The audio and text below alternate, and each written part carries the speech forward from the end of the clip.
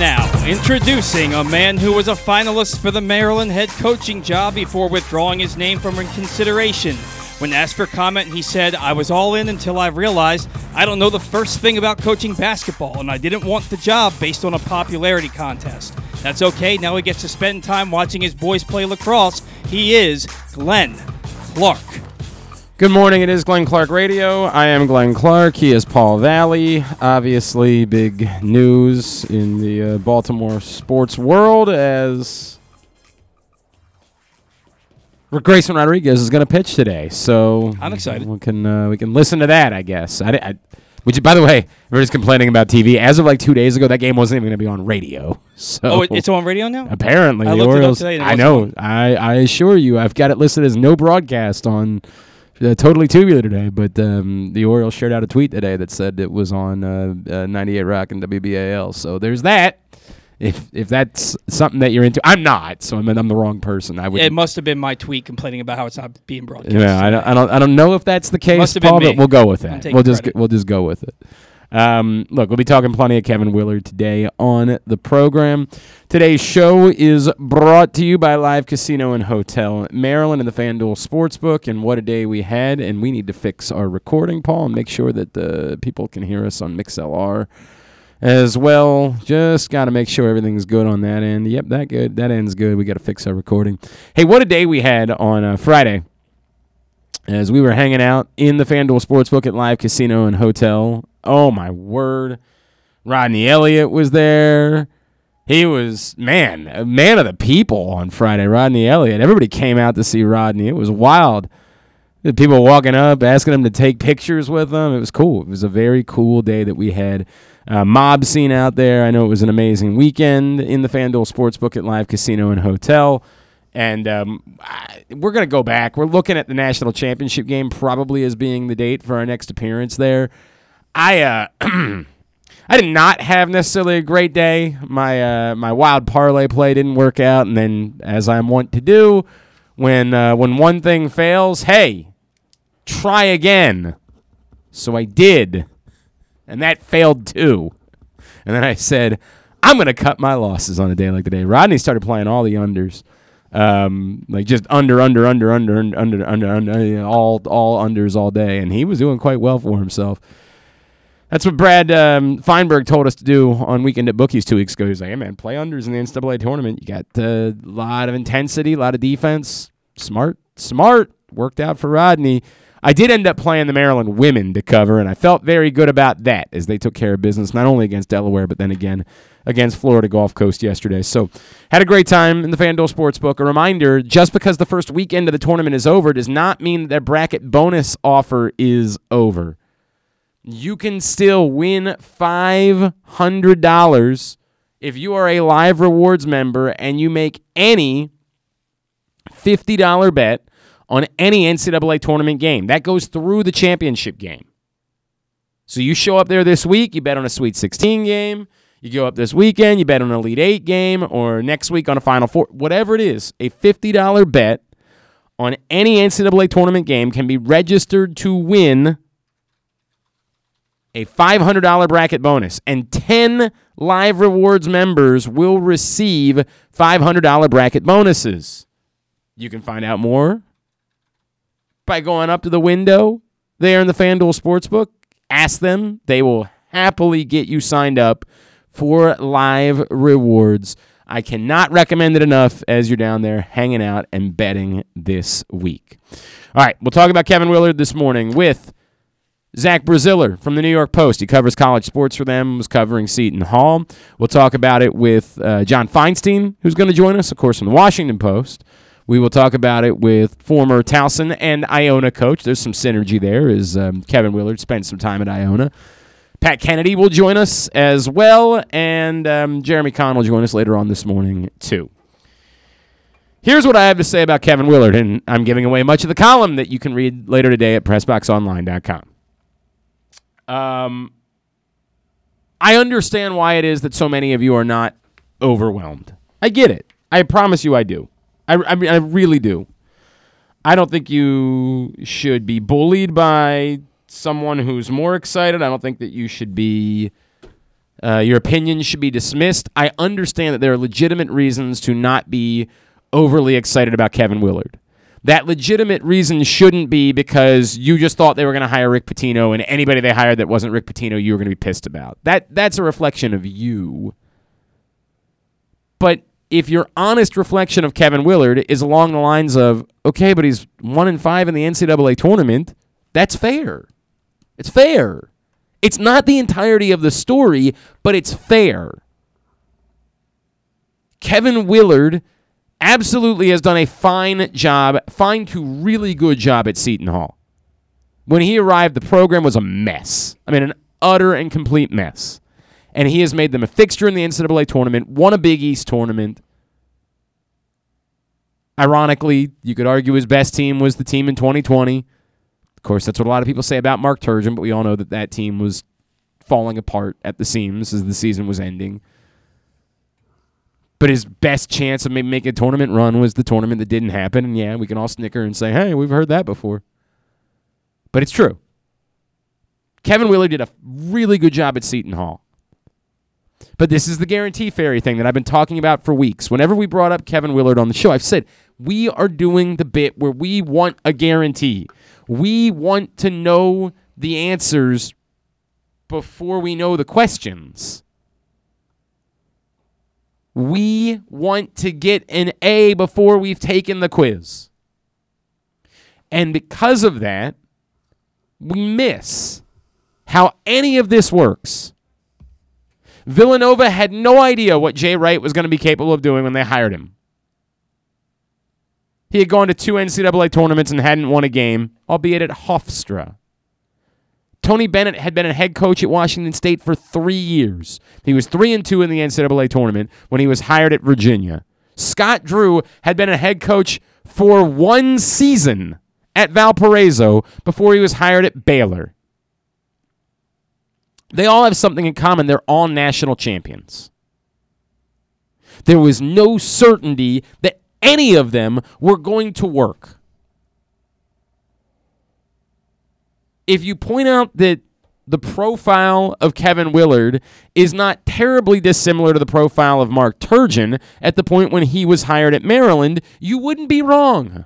A guy who worked his way up from a mid-major to a major with a lower profile to what is thought of as more of a basketball school, ultimately at Maryland. You wouldn't be wrong. And at a younger, but not terribly young age. Kevin Willard, of course, got into coaching at one of the youngest ages we've seen anybody, in his early 30s.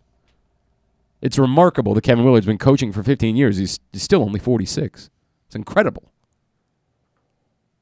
You wouldn't be wrong to point that out. Of course, somebody would even say Mark Turgeon had actually had more NCAA tournament success because he had taken Wichita State to 1 Sweet 16. One more than Kevin Willard's been to during his tenure as a head coach. These aren't all apples to apples comparisons. Seton Hall is a major, if you will, power conference program, but a difficult power conference program. Where PJ Carlesimo, of course, had great success once upon a time, but it was not the type of success that was followed up. There was no expectation that you could be a basketball power at Seton Hall. There's no football program to prop up the entire athletic department financially. They don't have an on-campus arena in which they can make great profit from their games. The job is more difficult. Drastically more difficult. And he did a good job. Does that mean he's going to come to Maryland and compete for national championships? No effing clue. You are right to be underwhelmed. It's a milquetoasty hire. But there's the second part of that, which is that's the hire Maryland could make. Maryland couldn't get Eric Musselman. I assure you if they could, they would have gotten him. They got the coach they could get. This was always going to be the problem in trying to replace Mark Turgeon, is there was going to be a percentage of fans that either because of their overall casual nature or simply because they're a little off their rockers, were going to believe that Maryland could land whatever coach they wanted. And that is not even in the realm of truthfulness. Maryland is not a basketball power. They pay good money to get Kevin Willard. They had to pay good money just to get Kevin Willard. Even Kevin Willard wasn't leaving Seton Hall for $3 million a year because Maryland's such a good job. They had to pay $4.4 million per year. But $4.4 million per year doesn't get you the top candidate on the market. Because those schools are willing to match those numbers. You get a good coach. Kevin Willard's a good coach. Not a sure thing, but a good coach. And there's absolutely room in there to believe that he can do a better job at Maryland than he had even done at Seton Hall because there should be more resources, a better, more fertile recruiting area. You can say really more fertile than New York. Fair. Seton Hall's never really made any inroads in New York. That's not true. Not saying they've never made any inroads is incorrect. Seton Hall is not prominent within New York. Seton Hall is not a place that matters significantly to the average kid playing basketball in New York.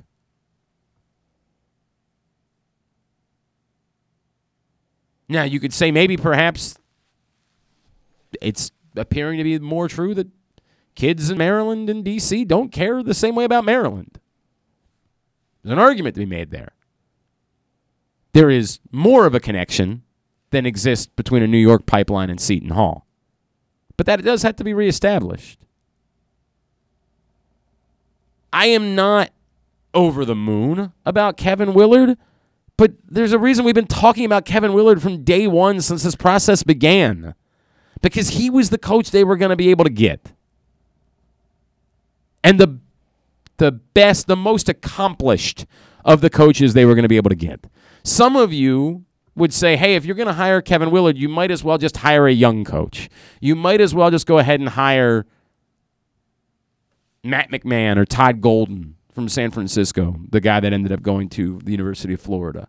And there's something to be said for that. I'm not telling you you're wrong necessarily. A lot of people, of course, are like, well, boy, Seton Hall's going to get Shaheen Holloway, and Maryland's going to get Kevin Willard, and at the moment, I think I'd rather have Shaheen Holloway than Kevin Willard, and I get it, right? It's the flavor of the week. Shaheen Holloway is the guy. And by the way, I think Shaheen Holloway is a hell of a coach. And he might very well do a tremendous job at Seton Hall whenever the St. Peter's run ends. And it might very well be that 5 years down the road, we'll look back and say, maybe we should have taken Shaheen Holloway instead of Kevin Willard. But you can't pretend as though we have evidence that he's actually a better coach yet. It's just people throwing it out because they want to throw it out. We have no idea. We do not have enough of a track record. A year ago, Oral Roberts made the Sweet 16 as a 15 seed. Was anybody talking about Paul Mills as a guy they wanted to see come to Maryland this year? And I'm not knocking Shaheen Holloway. There's so much that I like about Shaheen Holloway. And if Maryland had hired Shaheen Holloway, I'd probably say to myself, let's go. It's a good hire. But pretending as though there is some certainty that exists for one of these younger coaches that doesn't exist with Kevin Willard is nonsense. It's poppycock. It's just stuff we're saying because we're trying to throw something out there to justify our own emotions, our own feelings. Because we wanted to wake up today with the shiniest. We wanted to go, this is really what it is. As a Maryland, it's like the first day of free agency in the NFL. We want a new toy. The basketball team hasn't been good, so it's not been fun to be a Maryland fan. And all of our friends that root for other teams are all excited about their teams and the actual things they're doing. We want something to be excited about.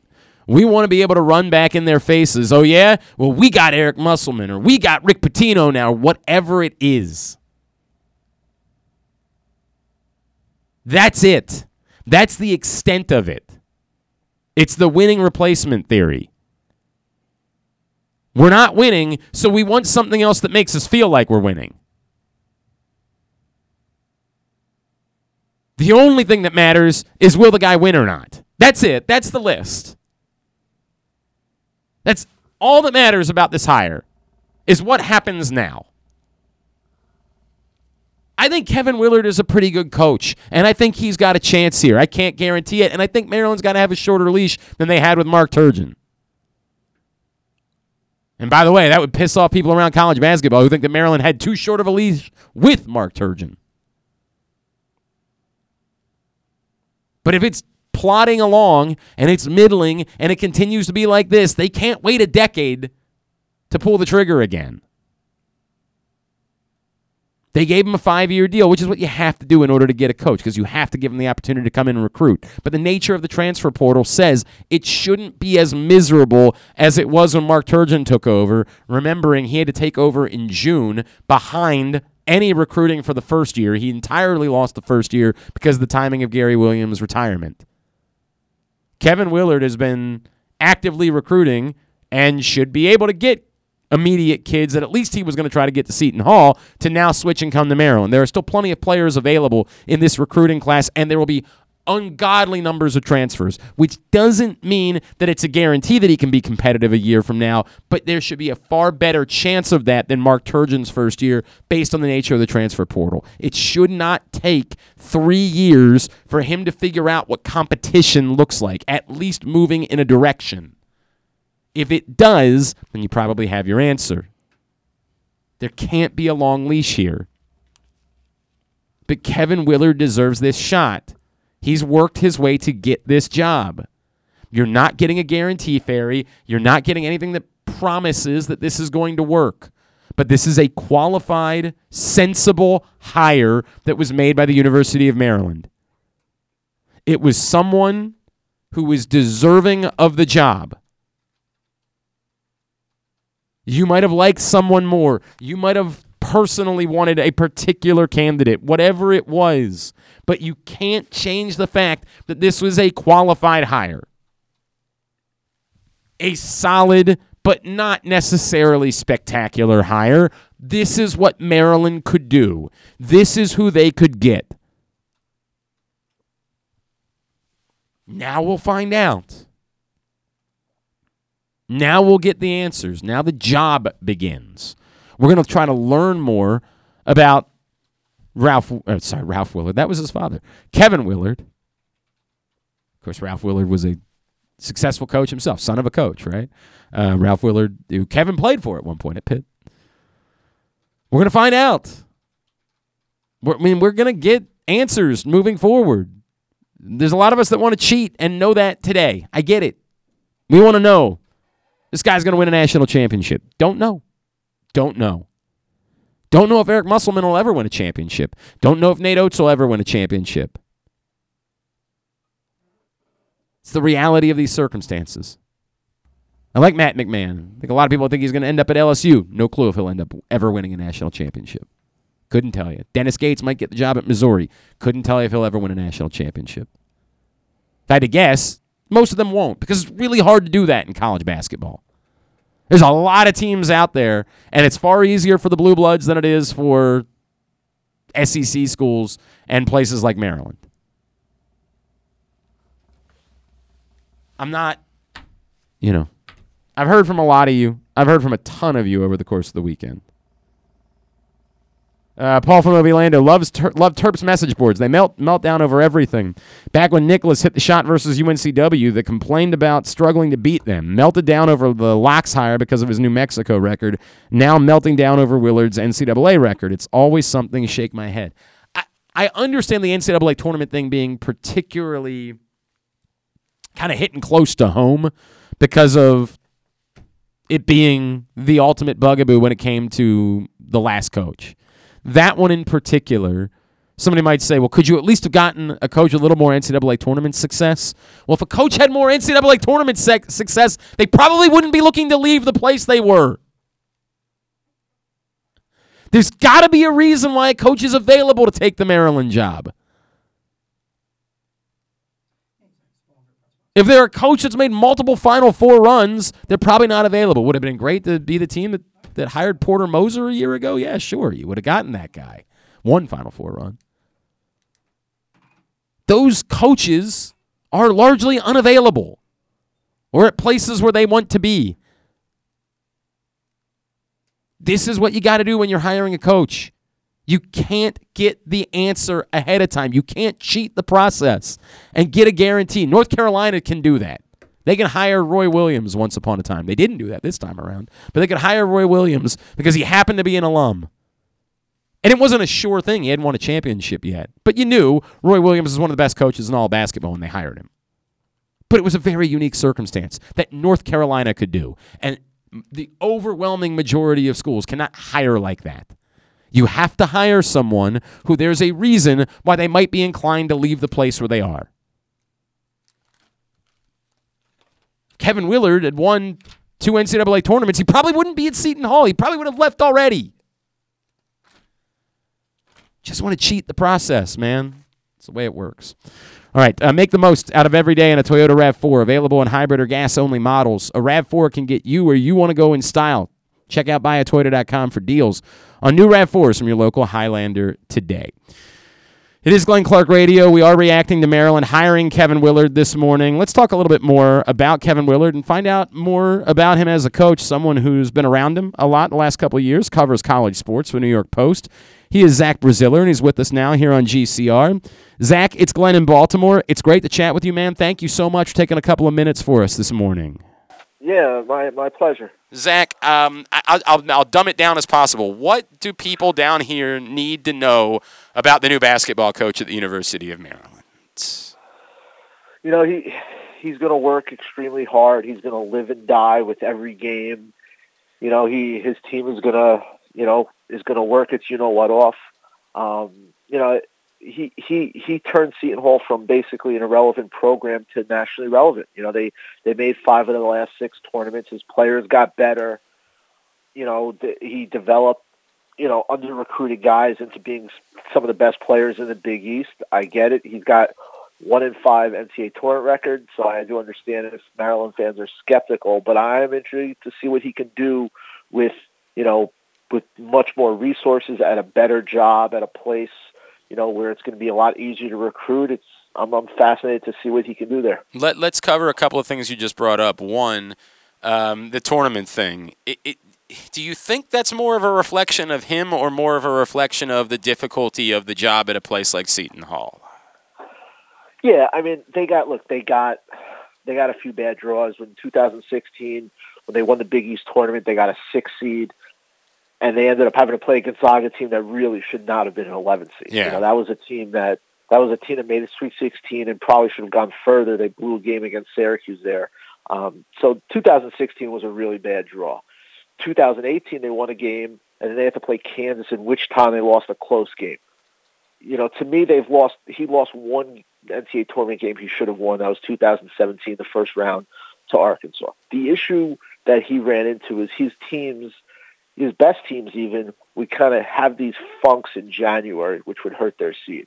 So they would go into like a little slide, maybe lose 4 of 5 or 6 of 8, and they'd always respond and they'd always make the tournament and they'd get themselves together. But those little funks would be the difference between being, an 8 seed and a 5 seed, a 7 seed and a 4 seed.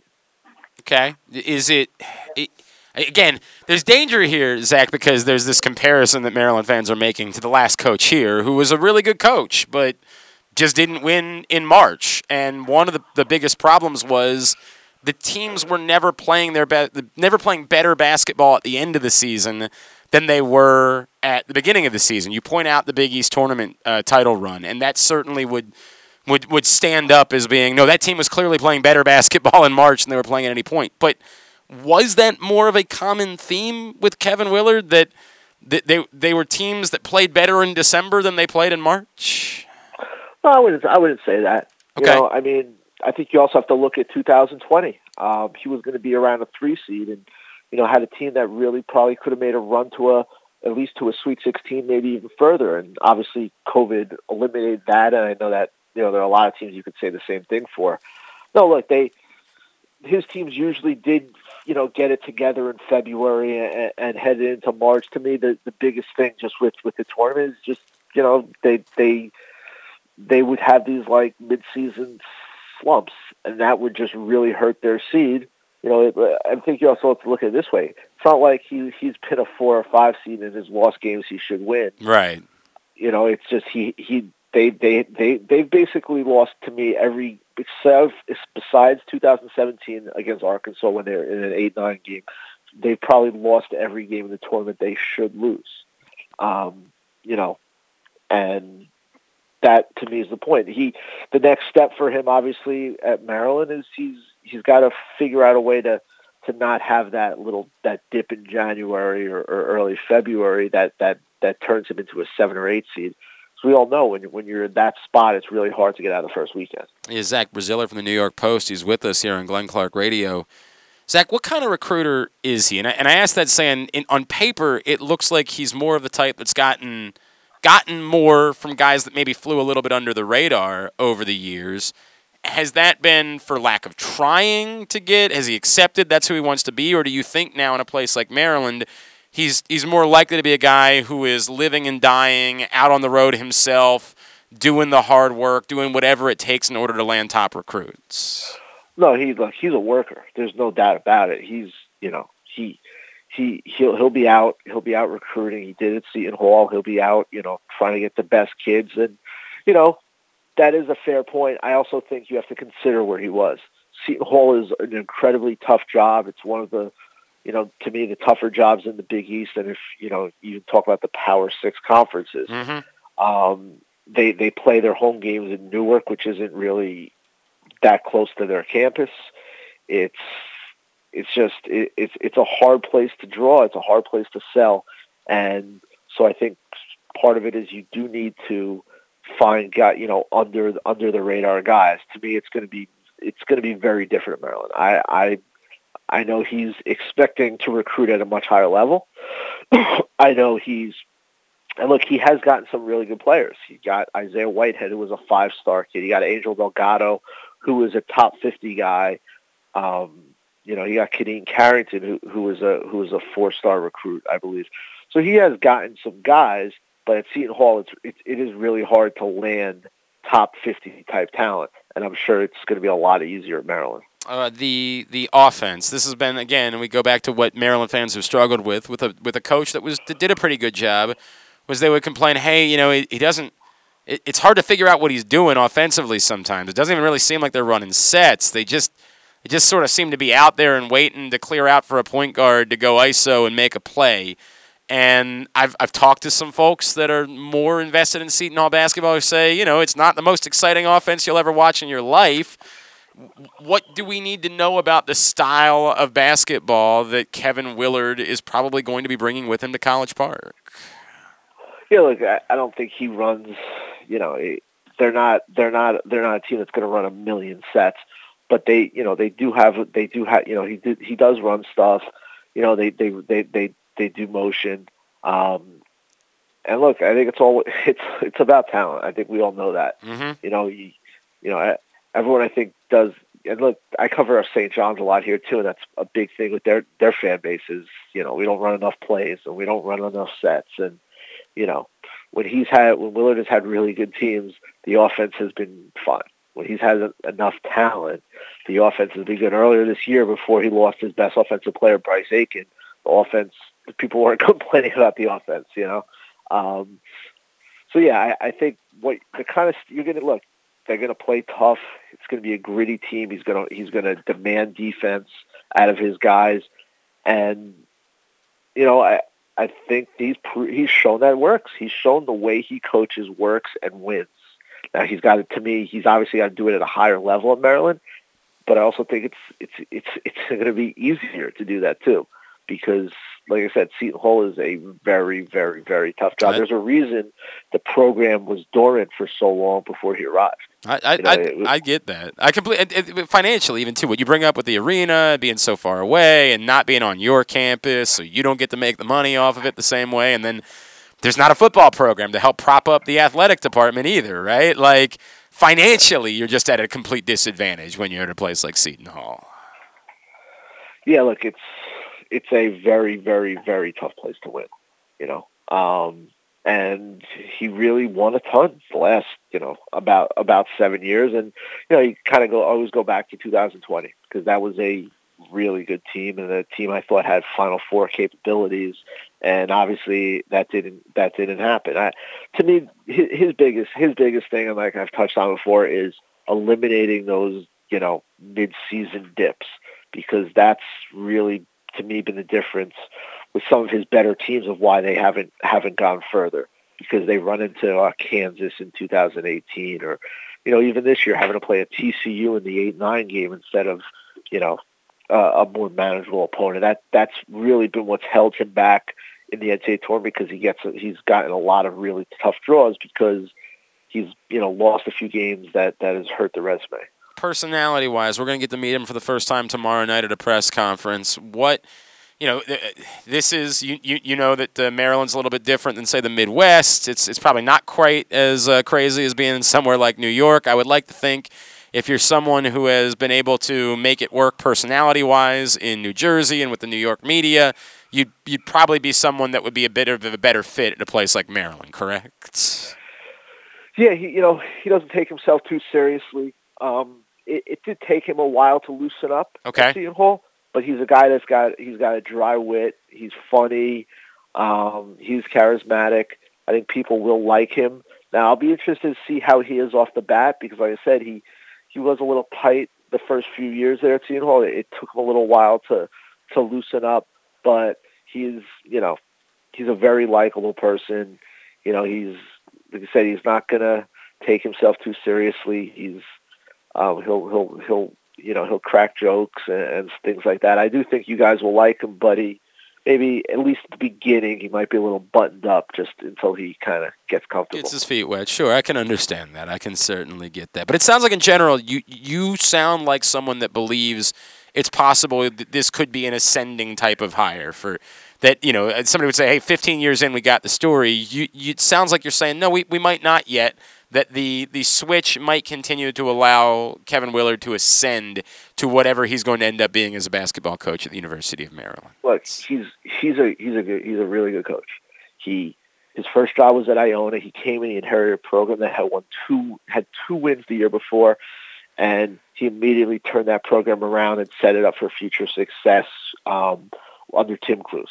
He goes to Seton Hall, a program that was basically, was completely irrelevant, was nowhere in the Big East. He leads that program to 5 tournaments in 6 different opportunities.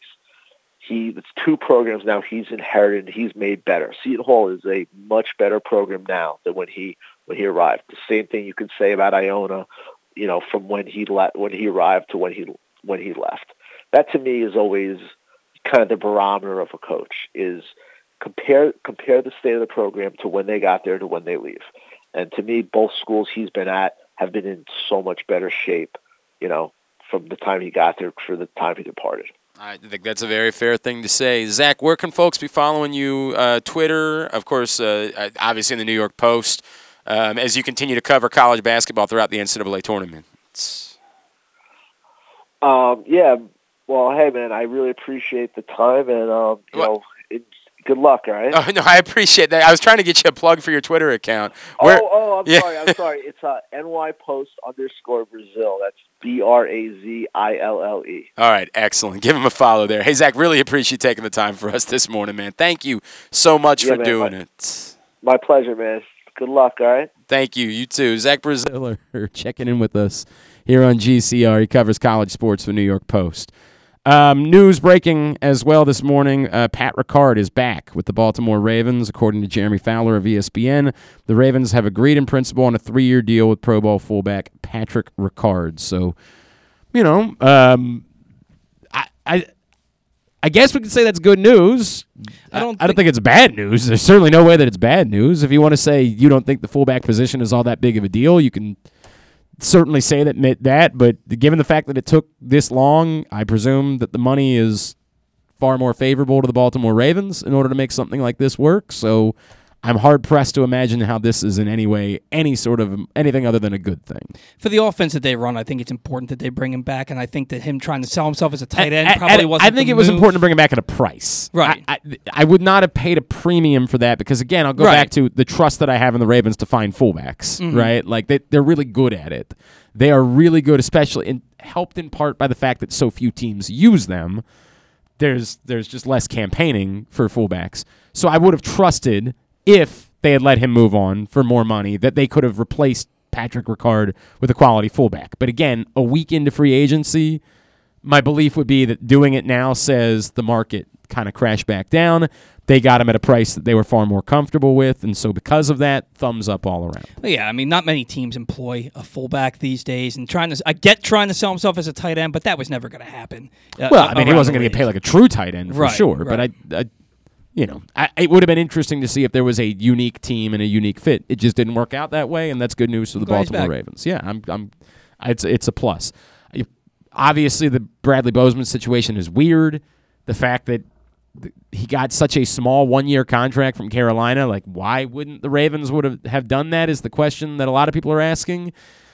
I don't know with certainty that the Ravens wouldn't have. I don't know that at some point it just got to a place where they were moving on. That they, if the Ravens weren't meeting a certain number, they felt like it was time to move on and do something else at that point. And it's pretty clear this is sort of a prove-it type of deal. There's a couple of incentives thrown in, but yeah, I mean, it's a price that I would look at and say on paper, you didn't value the center position enough to shore it up. Now, again, if they believe that they can either internally or via the draft fix that, they think that McCary's the answer now that they've got Morgan Moses to play right tackle, or they happen to believe that Tristan Colon-Castillo is a high-level NFL center. Okay, we'll see. It's really hard to look at that number on paper and think anything other than, I probably would have paid that price to keep, even separating what they mean to the community, just from a football standpoint, I would have probably been willing to pay that price to keep Bradley Bozeman around. Yeah, I mean, I probably would have.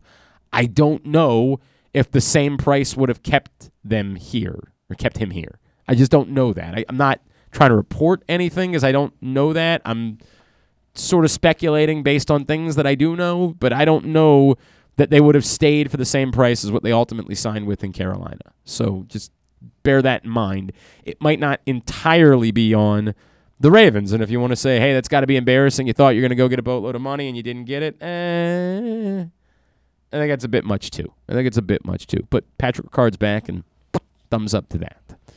All right, today's show also brought to you by the Baltimore Police. Join a proud new generation of Baltimore Police and make an active difference in your community. Start with competitive wages and excellent benefits on day one. Join for good at bpdrecruit.org. We'll get John Feinstein's thoughts next. It's Glenn Clark Radio. Sports fans, the wait is over. The all-new FanDuel Sportsbook is now open at Live Casino and Hotel in Hanover, Maryland. This is your chance to win big right in your own backyard. Bet on every sport with self-service kiosks and watch all of the action from the best seat in the house. Make every moment more at the all-new FanDuel Sportsbook at Live Casino and Hotel in Hanover. Please play responsibly. Gambling problem? Please call 1-800-GAMBLER or visit mdgamblinghelp.org. That first sip. That first bite. Start your day off right with a delicious breakfast at Royal Farms. Choose from a fantastic selection of fresh Royal Farms breakfast sandwiches and top it off with a rich hot cup of the freshest coffee in the world. At Royal Farms, breakfast is available day and night. It's the freshest breakfast in the world. Real fresh, real fast. Royal Farms. Gambling can be a fun and entertaining experience, but there are risks involved. If you're planning on betting on the game at the casino or on your phone or computer, know your limit, stay within it. Set a budget and a time to stop. Remember, gambling isn't a financial solution, and it doesn't mix well with alcohol or drugs. Know the risks and have a plan before you begin gambling.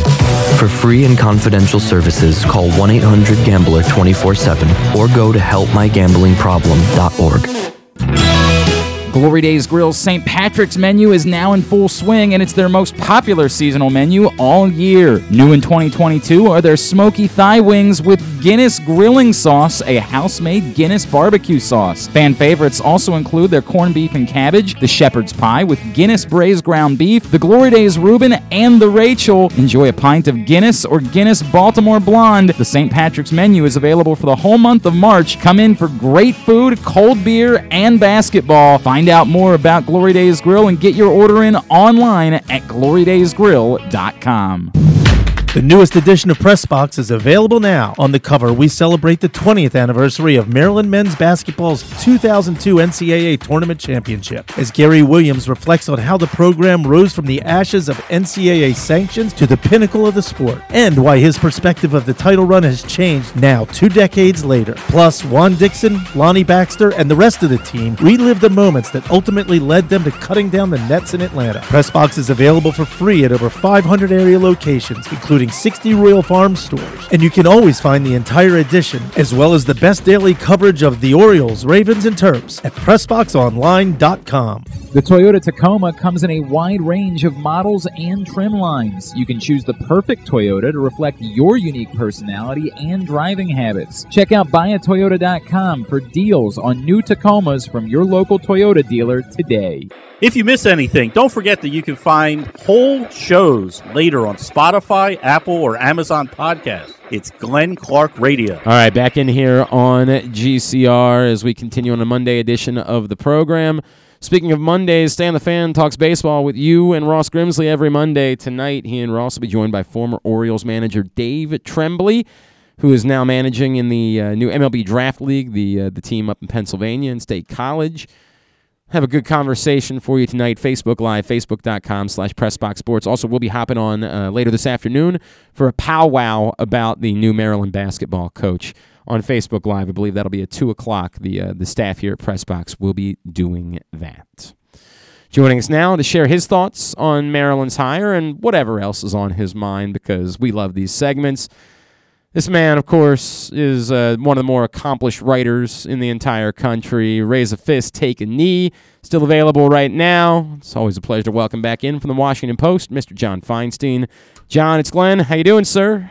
Glenn, I'm okay. How are you? I'm all right. I'm struggling with exactly what to make. I think Kevin Willard's a good basketball coach. Mm-hmm. I think this is a solid, practical hire for the University of Maryland, and probably was about as well as they were going to do. I also kind of understand why there are Maryland fans who say, well, tell me exactly how he's different than Mark Turgeon. What do you make of all of that? Well, in terms of personality, they're not wrong. Although Kevin has a little bit more fire on the bench, I think, than Mark. But they are similar coaches in that they're both very good coaches. You know how I felt about Mark as a coach. Kevin has been a winner at Iona. He had done, I think, a remarkable job at Seton Hall. I think people tend to an easy job at all. They don't play on campus. You know, they're in the Big East, which isn't what it was 20 or 30 years ago, but is still a very solid league. And he's been a consistent winner there in the last 7 or 8 years. He's also a good guy, and that matters to me anyway. I know his father, Ralph, very well, and of course Ralph was a successful coach at Western Kentucky and at Holy Cross, not so much in between at Pittsburgh, but there were reasons for that. And I think having his dad around since he stopped coaching has helped Kevin a good deal.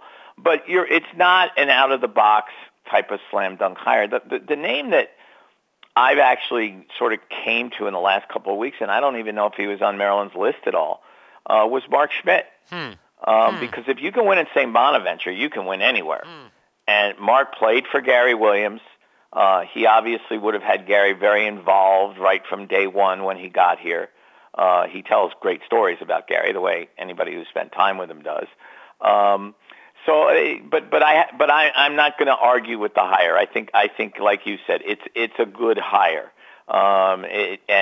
You know, I know there were Maryland fans out there who wanted Rick Pitino. I think that would have been a terrible mistake, and I think the president stepped in when Damon Evans was considering it and said no,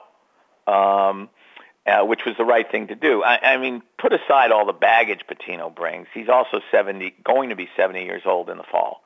And Kevin worked under Pitino, and he's worked for good coaches. And like I said, he's learned from his dad.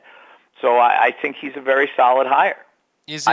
My question would be, I guess, if not Kevin or Mark Schmidt, who then? Right. I don't think they were doing. They weren't getting Eric Musselman. That wasn't happening. They weren't getting Eric Musselman. They weren't getting Ed Cooley. Right. Andy Enfield just signed a new contract a couple weeks ago at Southern Cal.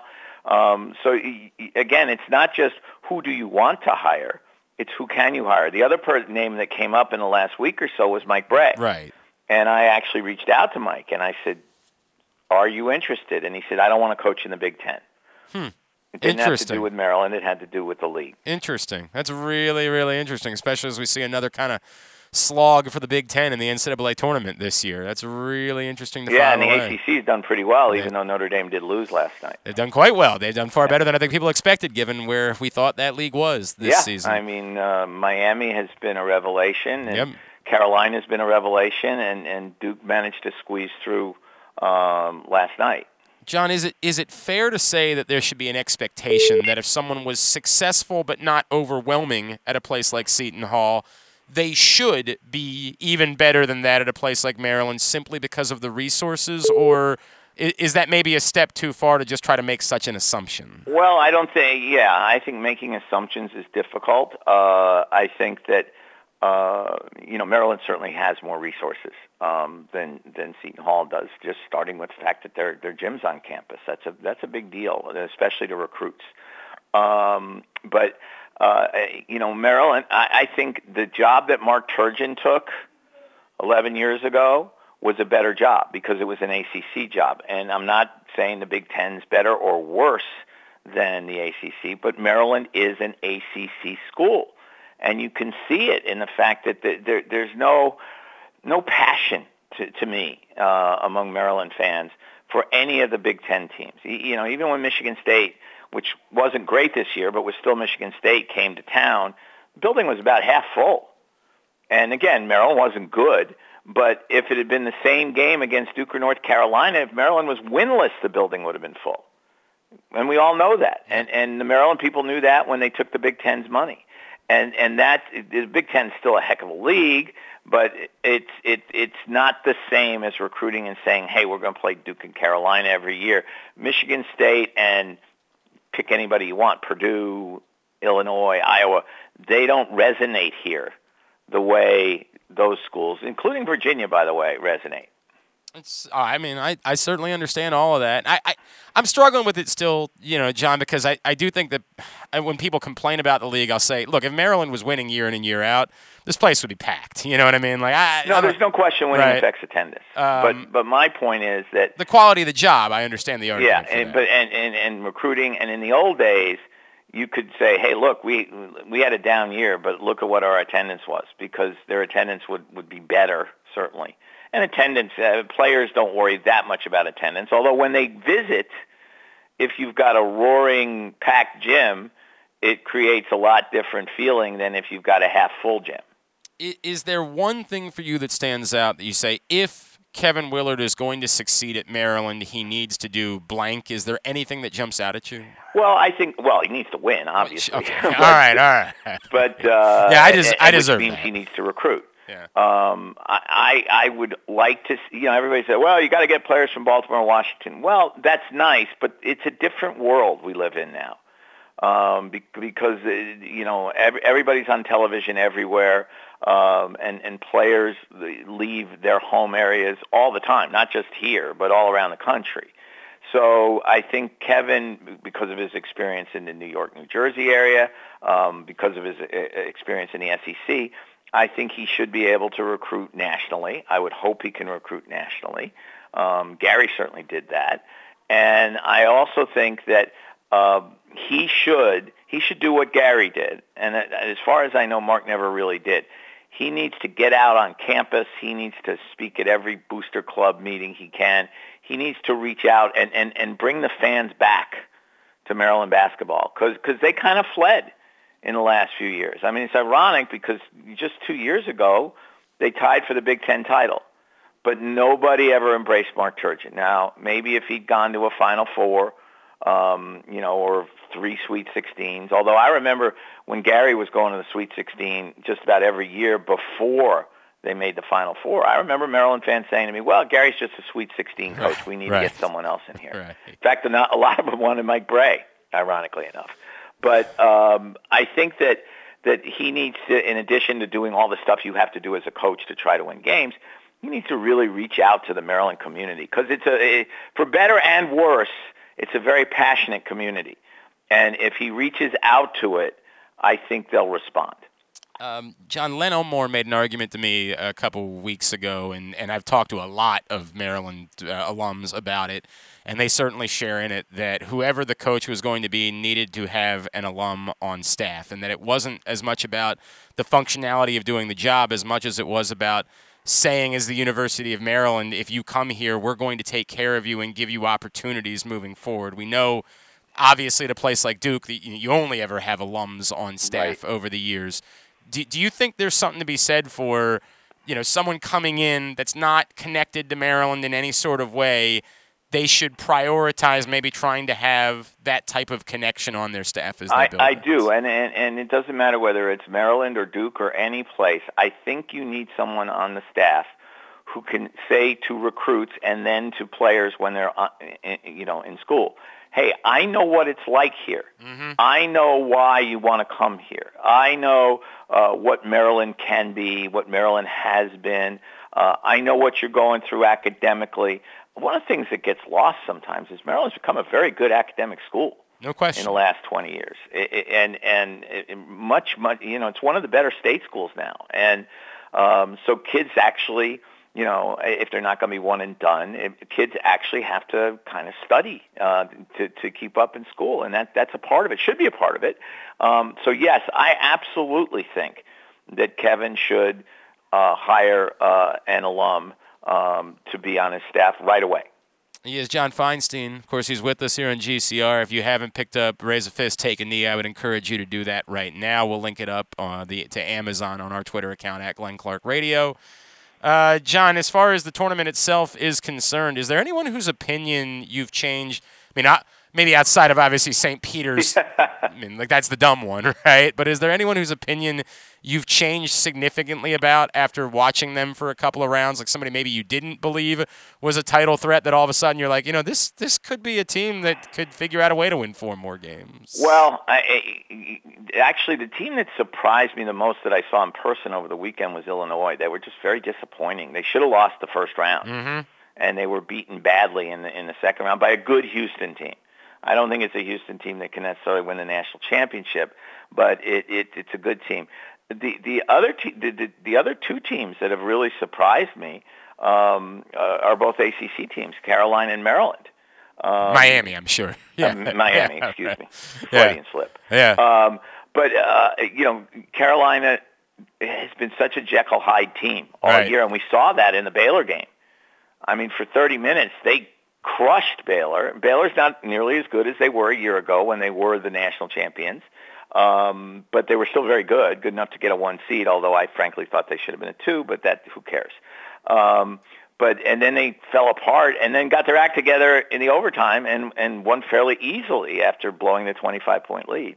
And I think they've got as good a chance to come out of the East Regional as anybody playing because it is wide open. Kentucky got beat. And Baylor's gone, obviously. So the top 2 seeds are gone, and Carolina, I think, has a real shot. A team that finished, 4th, 3rd in the ACC, what was considered a down ACC, that could go to the Final Four. They've gone to the Final Four as an 8th seed before, by the way. Bill Guthridge did it in 2000. And then Miami, which is one of the oldest teams in the country and has one of the best coaches in the country who rarely gets noticed since he went to Miami. Jim Larrañaga made his name when he was at George Mason when he went to the Final Four. But the guy's a hell of a coach. And they beat Auburn easily last night. Yep. And again, I think they've got a shot, too, to go to the Final Four, although they would have to go through Purdue. But Purdue was last in the Final Four in 1980. Jaden Ivey, man, though, I know it's foolish, as you point out, John. It's foolish to believe in Purdue because they're gonna let you down. But boy, that kid, man, the balls on that kid last night were unbelievable. No, he's terrific. And look, I think Matt Painter's a really good coach. Yeah. Gene Cady was a really good coach. Of course. Never made the Final Four. Yep. Sometimes it's luck. I mean, you remember 3 years ago, Virginia needed a miracle play to put that game into overtime. Yep. That Kihei Clark went and tracked the ball down in the back court, and the shot got off. I can't remember whose fingertips it was now, but with like a tenth of a second to go. Yep.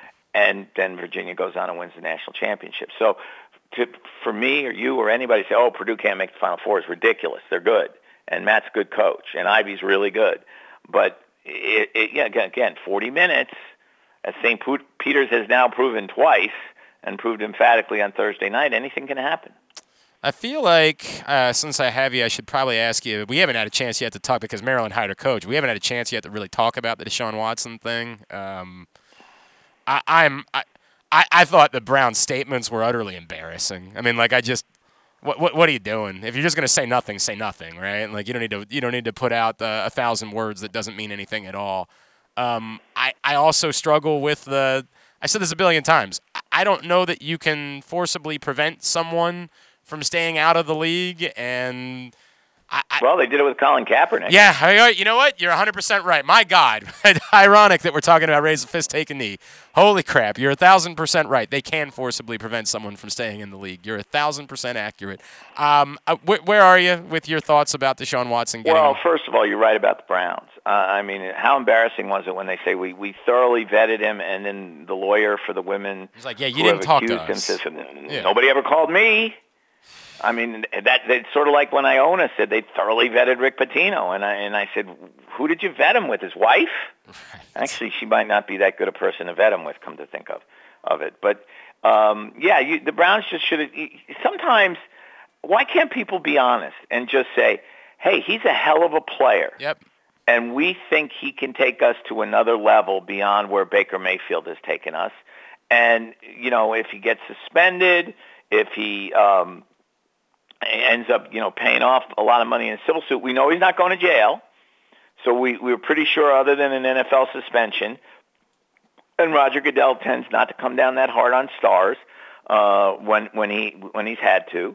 But even if they face that, he signed a 4-year contract. He's still a young player. That's why we got him. We don't care what kind of person he is or is not.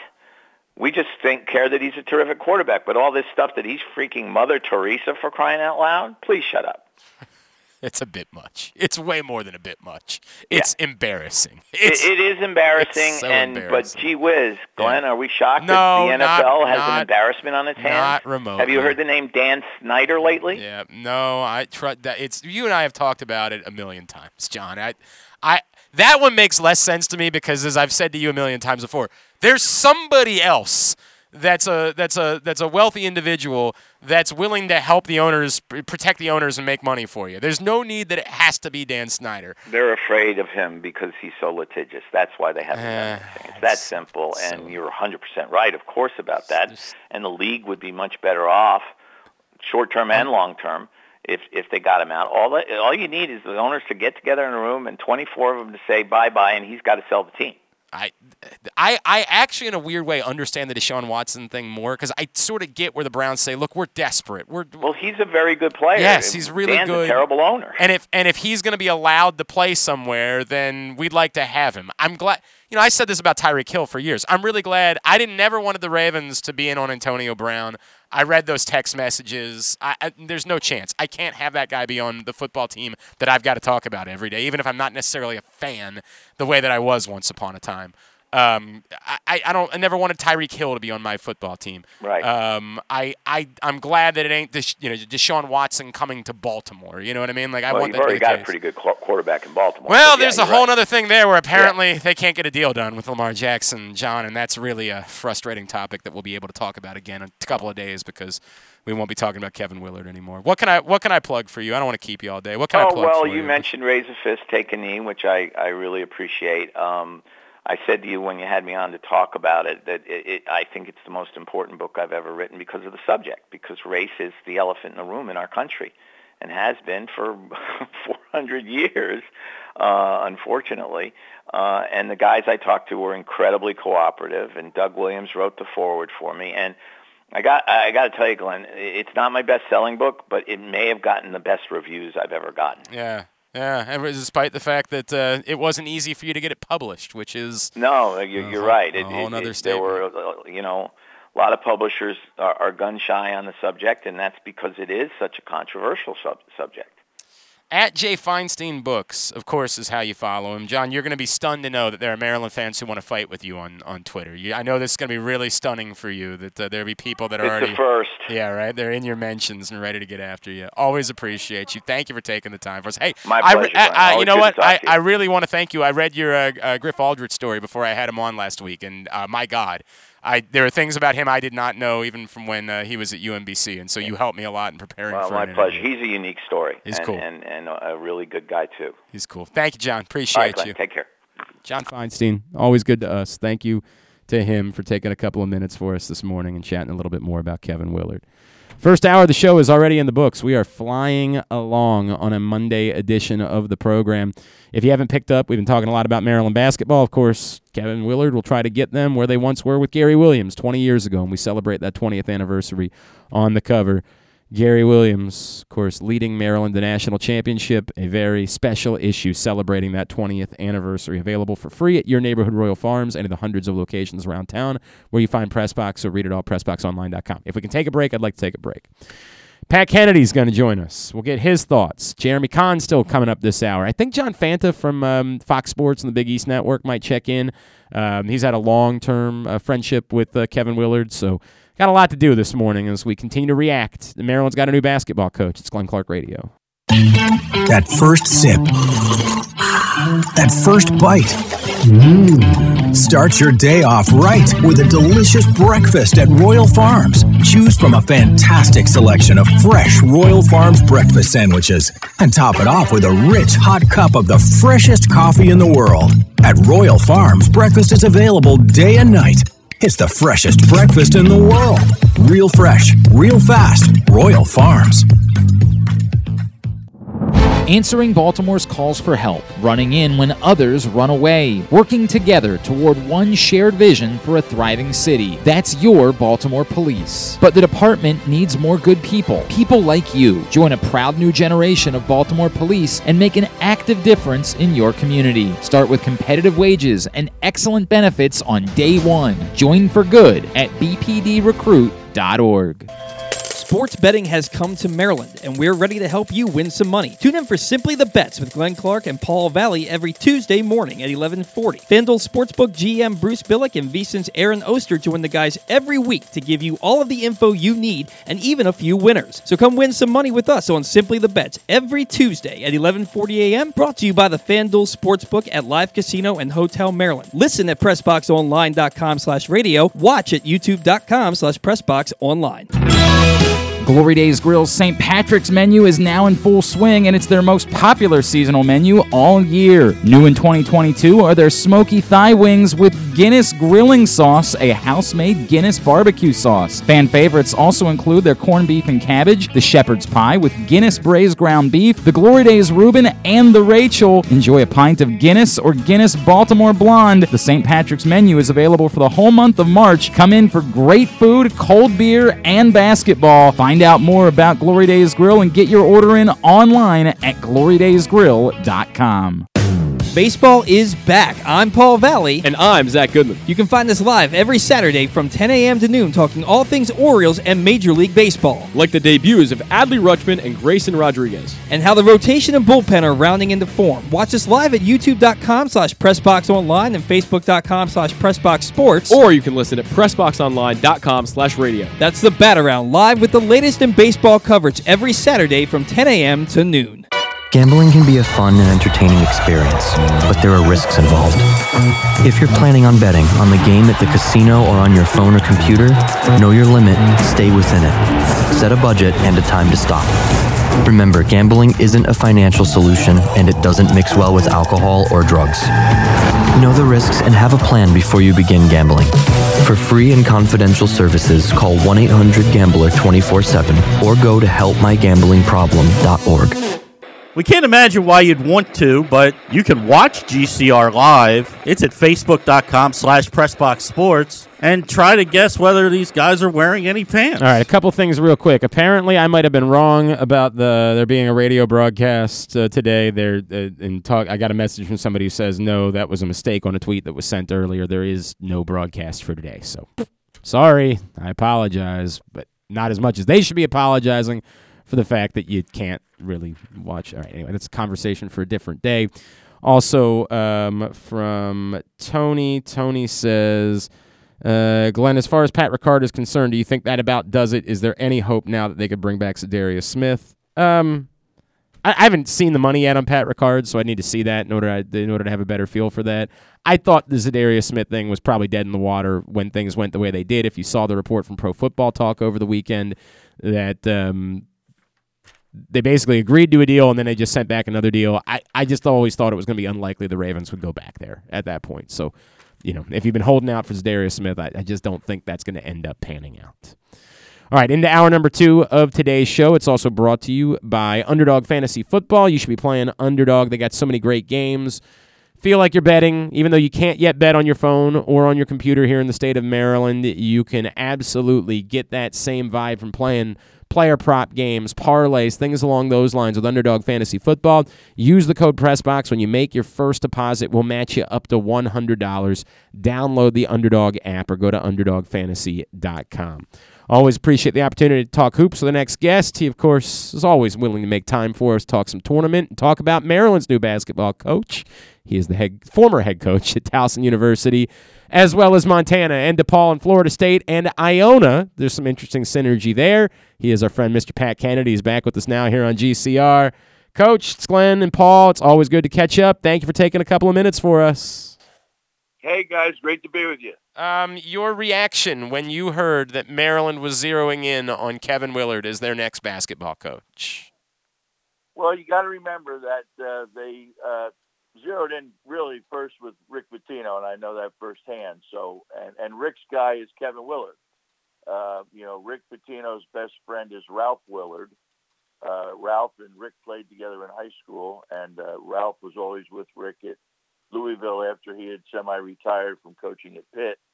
So the connection between the Patinos and the Willards is extremely, extremely close. So Rick's guys have always been successful. I think it was a good recommendation on Rick's part. I'm not just saying it because he got the job, but I love Kevin Willard. Kevin Willard reminds me of a young Tom Izzo. I think he's going to do great at Maryland. And not that Turge, screwed it up or anything like that. Because, Maryland's still Maryland. It's a great job, a great location. Georgetown is down. But Kevin Willard's going to step in and just put his footprint on the job. He is a terrific coach, terrific system. He's going to take his system of recruiting and coaching into Maryland. And I think he'll be highly successful. Coach, he did plenty of winning at Seton Hall. The knock on Kevin Willard, he's 1-5 in his career in the NCAA tournament. And, of course, that was the knock on Mark Turgeon here at Maryland. He did lots of winning, but didn't really win much when the season reached its most important moments. Is it fair for you to think that, given what he did at a place like Seton Hall, that with more resources now at a place like Maryland, there should be an expectation that could translate to greater success, specifically postseason success? Absolutely. And also, you have to look at the coach of Providence, for example. He had never won an NCAA tournament game, right? And now, obviously, he's still alive, and he's going to have his point in time because he's put a great system into Providence, and the guy can coach. So I don't think there's any doubt about it. Kevin Willard can flat out coach. Now, how far he'll take him will depend on how good of players they recruit. If they recruit pro-level players, if they recruit NBA-level players, then they will advance in the NCAA tournament. So I think that's a tough metrics to put on a coach that, you've only won one tournament game or two tournament games. I've coached in the NCAA tournament 8 times and went to the Sweet 16 and Final 8, and a lot of times it's the draws that you get. You got to be fortunate. You got to be lucky. But I would not equate Kevin Willard's ability as a coach. I mentioned to people way back when Turge left that, Kevin Willard would be perfect for Maryland. Interesting. And it ended up coming down to that. And I'm not just saying that, but so I think you can't judge it by the NCAA tournaments. I think that's hard metrics. You know what it takes to succeed in a place like this. You know the type of personality you have to have. You, of course, have kind of a similar background, right? Do you think, knowing about where Kevin is from, his personality, that he is the right fit? He has that. I'm trying to say this the right way, Coach. That I'm not trying to take a shot at Mark Turgeon, but that Midwestern kind of style was never a great play at the University of Maryland and in this region. Do you think Kevin Willard's personality is a better fit at a place like Maryland, maybe? Yeah, well, Kevin is more of an East Coast guy.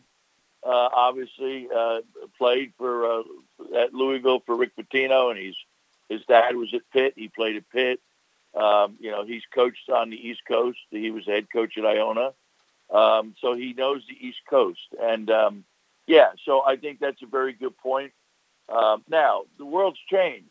In the old days, it was great to go out and see a guy like Gary Williams out amongst the people, glad-handing a little bit and having a few beers with everybody, et cetera, et cetera. But those days are over with. Sure. Coaches have just got to coach and win. It's as simple as that. You got the portal. You're going to have to pull guys, you got your guys going to go in the portal. You got to pull guys out of the portal. And the only thing that justifies anything anymore is simply winning. I mean, even, you take a look at a guy like Bruce Pearl who bounced around with the difficulties and problems he had, but he's the wealthiest coach in college basketball. Right. Having been found cheating twice. Not once, but twice. And his job is secure for life. It's the whole background of it has changed, and you have to coach to your personality. Now, I will say this, Kevin's a great guy. I mean, the people there will like him. Kevin will fit in well. He's a great golfer. He's fun to be with. So I think he's going to be a terrific fit there. Pat Kennedy is with us here on Glenn Clark Radio. Coach, let me shift, if I could, talk a little bit about the NCAA tournament. I'm going to throw you the same question I just threw Feinstein a second ago.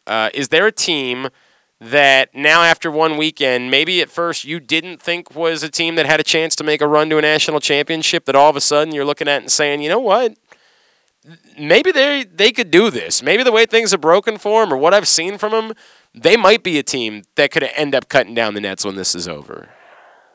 Yeah, it's very, very interesting you say that, because it's been a great tournament. There's been great games. The way that Arizona was tested last night by TCU, the way Gonzaga was tested. But now, having looked at the different teams, the way they've played, the way they came out of the year, I think Miami would be a team I would not want to have to play. Wow. Jimmy Larrañaga has great experience in the NCAA tournament. His kids have really blossomed over the course of the year. The way that they beat, how many people had Auburn going to the Final Four? Oh, just about everybody, right? Yeah. I thought they beat Auburn, handily. So Miami would be somebody that I would be a little nervous about. And could they get to the Final Four? Yeah, I think Miami could get to the Final Four. I'm starting to think about Carolina again, Coach. I'm starting to look at them and say, man, they've to handle things the way they did, even after blowing a 25-point lead against Baylor, the fact they've now beat both Baylor and Duke in recent weeks, they've got a ton of talent. We knew they had a ton of talent. It was just whether they could put it all together. I have to look at Carolina a little bit more, especially with Kentucky also being out in that region, and it looks kind of wide open down there. I can't ignore them at this point. Oh, yeah, no, I totally agree with you. And the way they played against Duke, and you saw Duke bounce back and play well against a very gamey, Michigan State team. I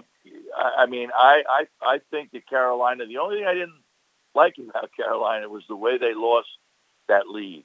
When they lost that lead, they looked very vulnerable in a one-game tournament.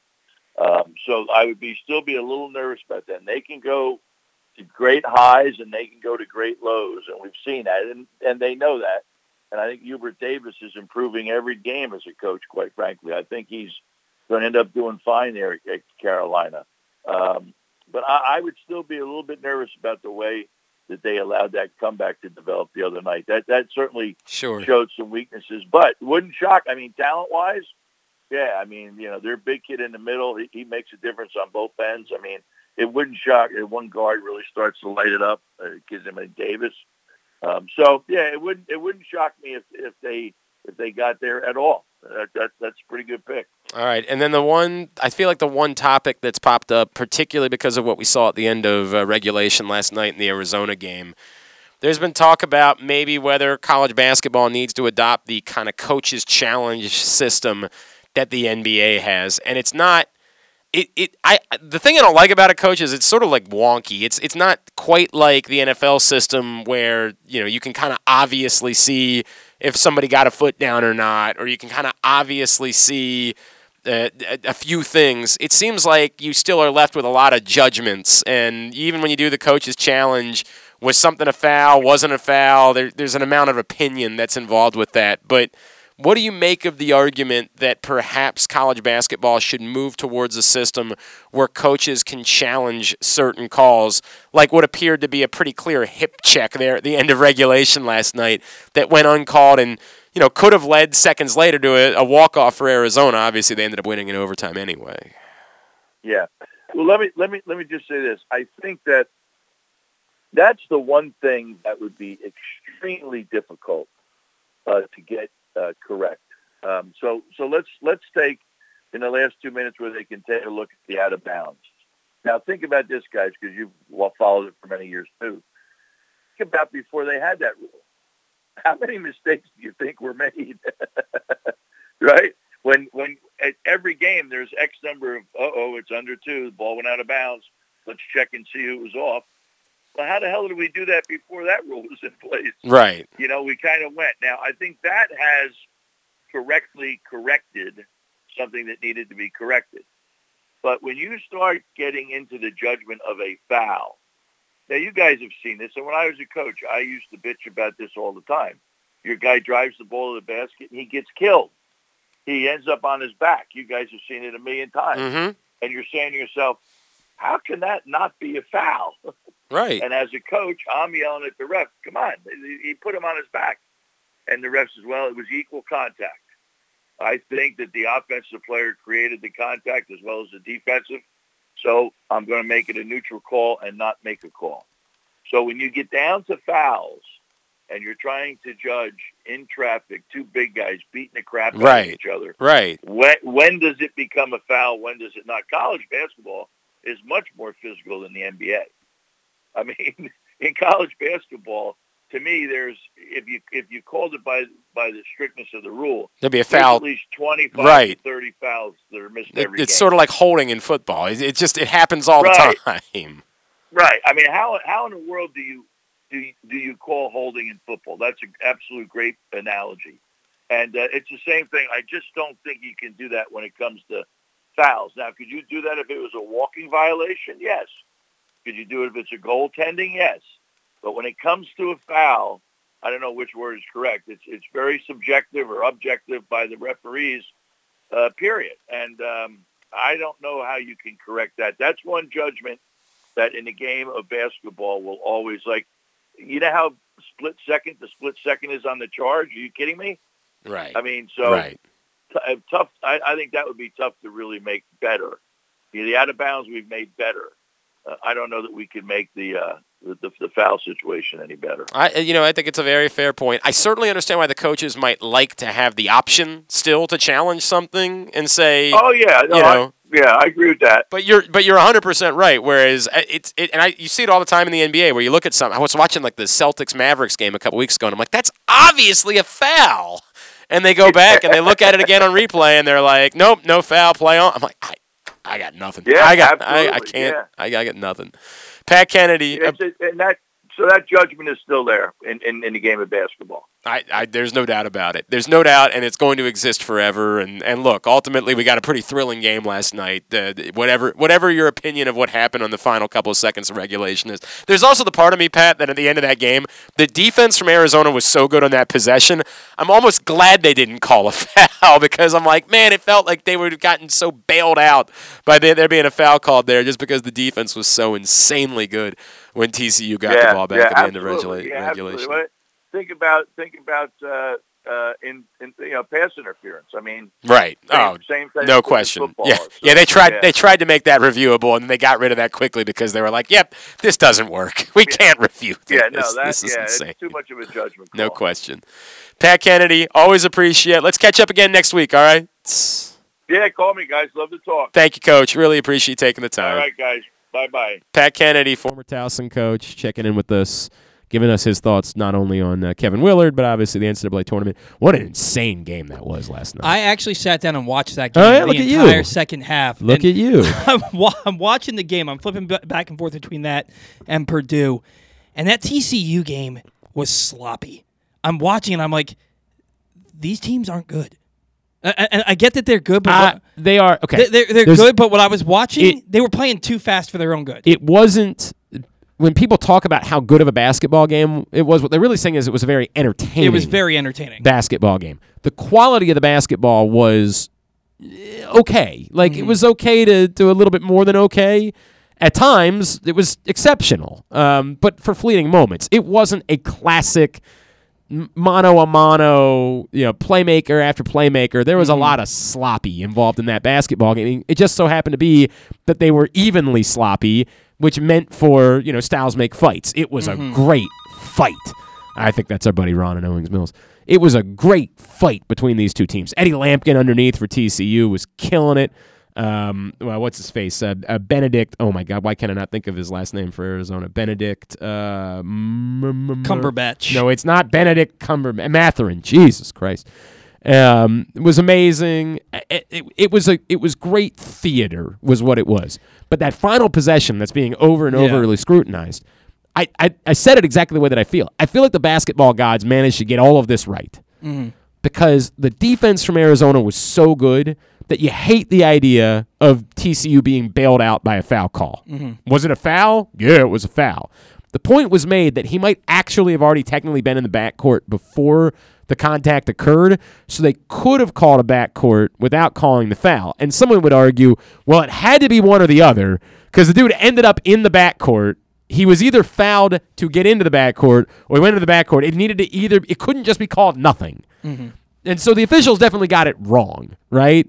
But my basketball god opinion about the entire scenario is I'm completely good with how it played out. This is a ball don't lie type of situation to me.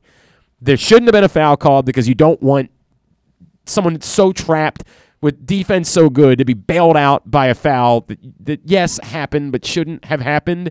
And at the same time, you don't want Arizona to win the game because of an uncalled foul. So I was completely fine with how the basketball gods allowed all that to play out, which is the insane scenario where the kid just doesn't let, was it Terry, I think, doesn't let the ball go. Goes for the dunk instead of the layup. Just release that 0.3 of a second later and you're good. But I think that was the basketball god stepping in and intervening to make sure they didn't win the game directly off of a missed foul call. And so in the weird way, despite the fact that I know the officials got multiple things wrong there, I'm good with how it all played out. The nature of the basketball that occurred, that's what should have happened. We just should have gone on to overtime, played 5 more minutes, where ultimately Arizona got their act together and clearly got really pushed, but you're reminded they're really good, and they're a legit threat to win the national championship. By the way, I'm pretty sure my bracket is just done. I'm my bracket. See, this is the funny thing. I'm in terrible position in our bracket contest. Like I'm something like 36th out of 50. But there's only 2 of us that took Villanova, and the other one was John Colson, and he's already missing half of his Final Four. I've got all of my Final Four teams still in play. So as bad as it is right now, if Villanova wins the national championship, I still feel pretty good about my chances, but it's got to require Villanova winning the national championship. Ron's in Owings Mills. Got a couple minutes for him this morning. Ron, what's going on, pal? How are you? Good morning, Glenn. Thanks for giving me a few minutes. Of course. Good show. I've been listening for the most of the show, and you've hit on a lot of it. I think we need to wait and see, obviously, because we did this with Turgeon, it failed, and that's why to me there was no safe thing. I mean, Rick Pitino to me is a very sure thing. I understand the concerns and the baggage. I get the whole thing. Whether he wanted it, I don't know. I'd be curious. By the way, I've talked to more and more people that are convinced that Rick Pitino was just not that he's being completely honest about. He just wants to finish his life where he is. He's a grandparent. He's just good. He's done. Now, somebody would say, well, there's always an amount of money that can change your mind. Maryland was never paying that amount of money to anybody. They don't have it. They don't have that money. So right. Yeah. No, I mean, I'd just be curious to know who they actually went after. I'd like to find that out. But regardless, he has my support, Kevin Willard. I think there are some positives. I mean, we all know Seton Hall isn't Maryland. It's not the easiest place to recruit. He has a good, higher winning percentage than Turgeon against top 25 teams, which I like. I like the fact that he's known as a guy that will schedule well, which to you agree. You've talked about this, Glenn, and you've agreed with me that that's been an issue. I like that he's an East Coast guy. I'm not discriminating against West Coast guys. I just, to me, I think he kind of understands the deal a little bit better. At least in the interview was explained that, look, this is not, our fans, we're passionate, we will support you, but you're not going to just be handed blind support. Yes, the title coach does not make you a god figure. Right. Right. And so, look, the tournament thing, I'm not going to lie to you and say I watched them in the tournament, those 6 games. I have no idea. I think he was probably not favored in a lot of them, but to be determined on that. I'm not going to judge him harshly. It is what it is. I know the fans will say 1-5. He's got to just prove that. That's just the bottom line. Yep. I don't. My only thing is the reports now are saying it's a 7-year deal. Yeah, so I just saw that. That's from Jeff Ehrman, InsideNDSports.com, who says the initial report on his contract inaccurate. He says, per his source, 7-year deal worth starting at $3.9 million this year, and then a $100,000 escalator each season. So he says it's worth $29.4 million total.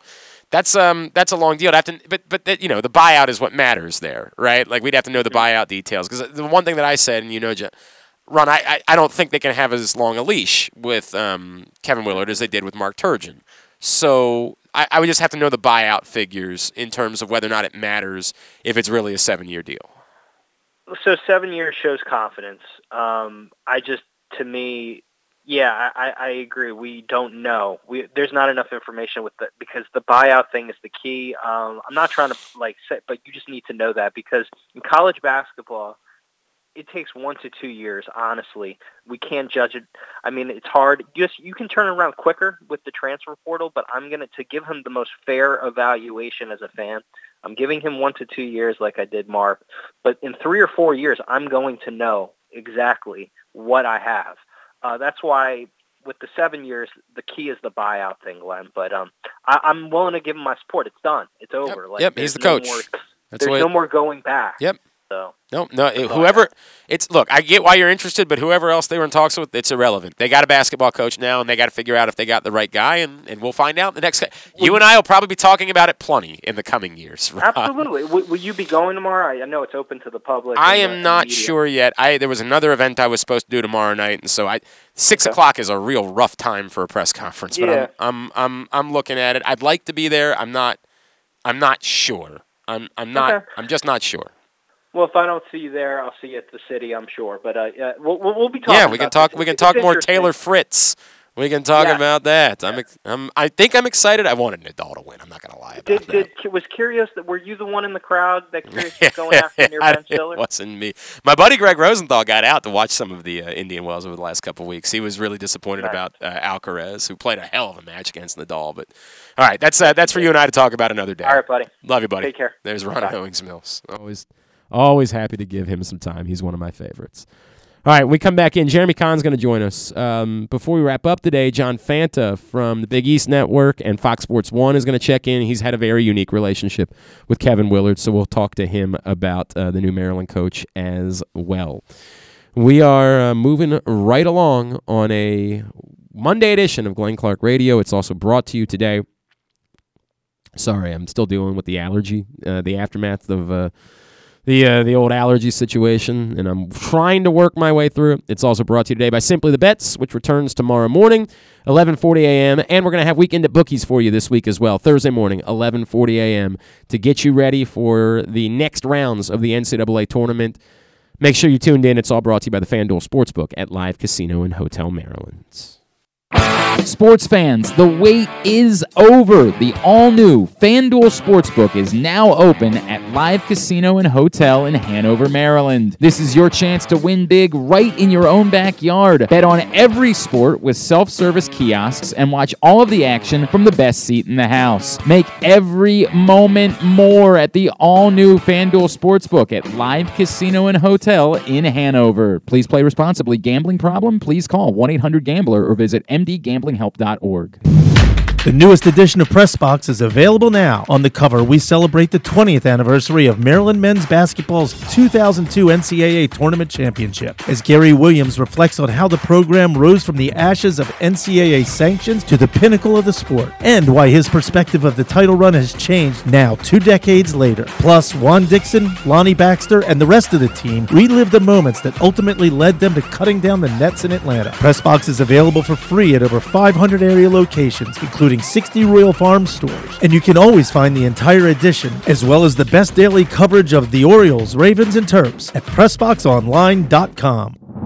Answering Baltimore's calls for help, running in when others run away, working together toward one shared vision for a thriving city. That's your Baltimore Police. But the department needs more good people, people like you. Join a proud new generation of Baltimore Police and make an active difference in your community. Start with competitive wages and excellent benefits on day one. Join for good at bpdrecruit.org. Gambling can be a fun and entertaining experience, but there are risks involved. If you're planning on betting on the game at the casino or on your phone or computer, know your limit, stay within it. Set a budget and a time to stop. Remember, gambling isn't a financial solution, and it doesn't mix well with alcohol or drugs. Know the risks and have a plan before you begin gambling. For free and confidential services, call 1-800-GAMBLER 24/7 or go to helpmygamblingproblem.org.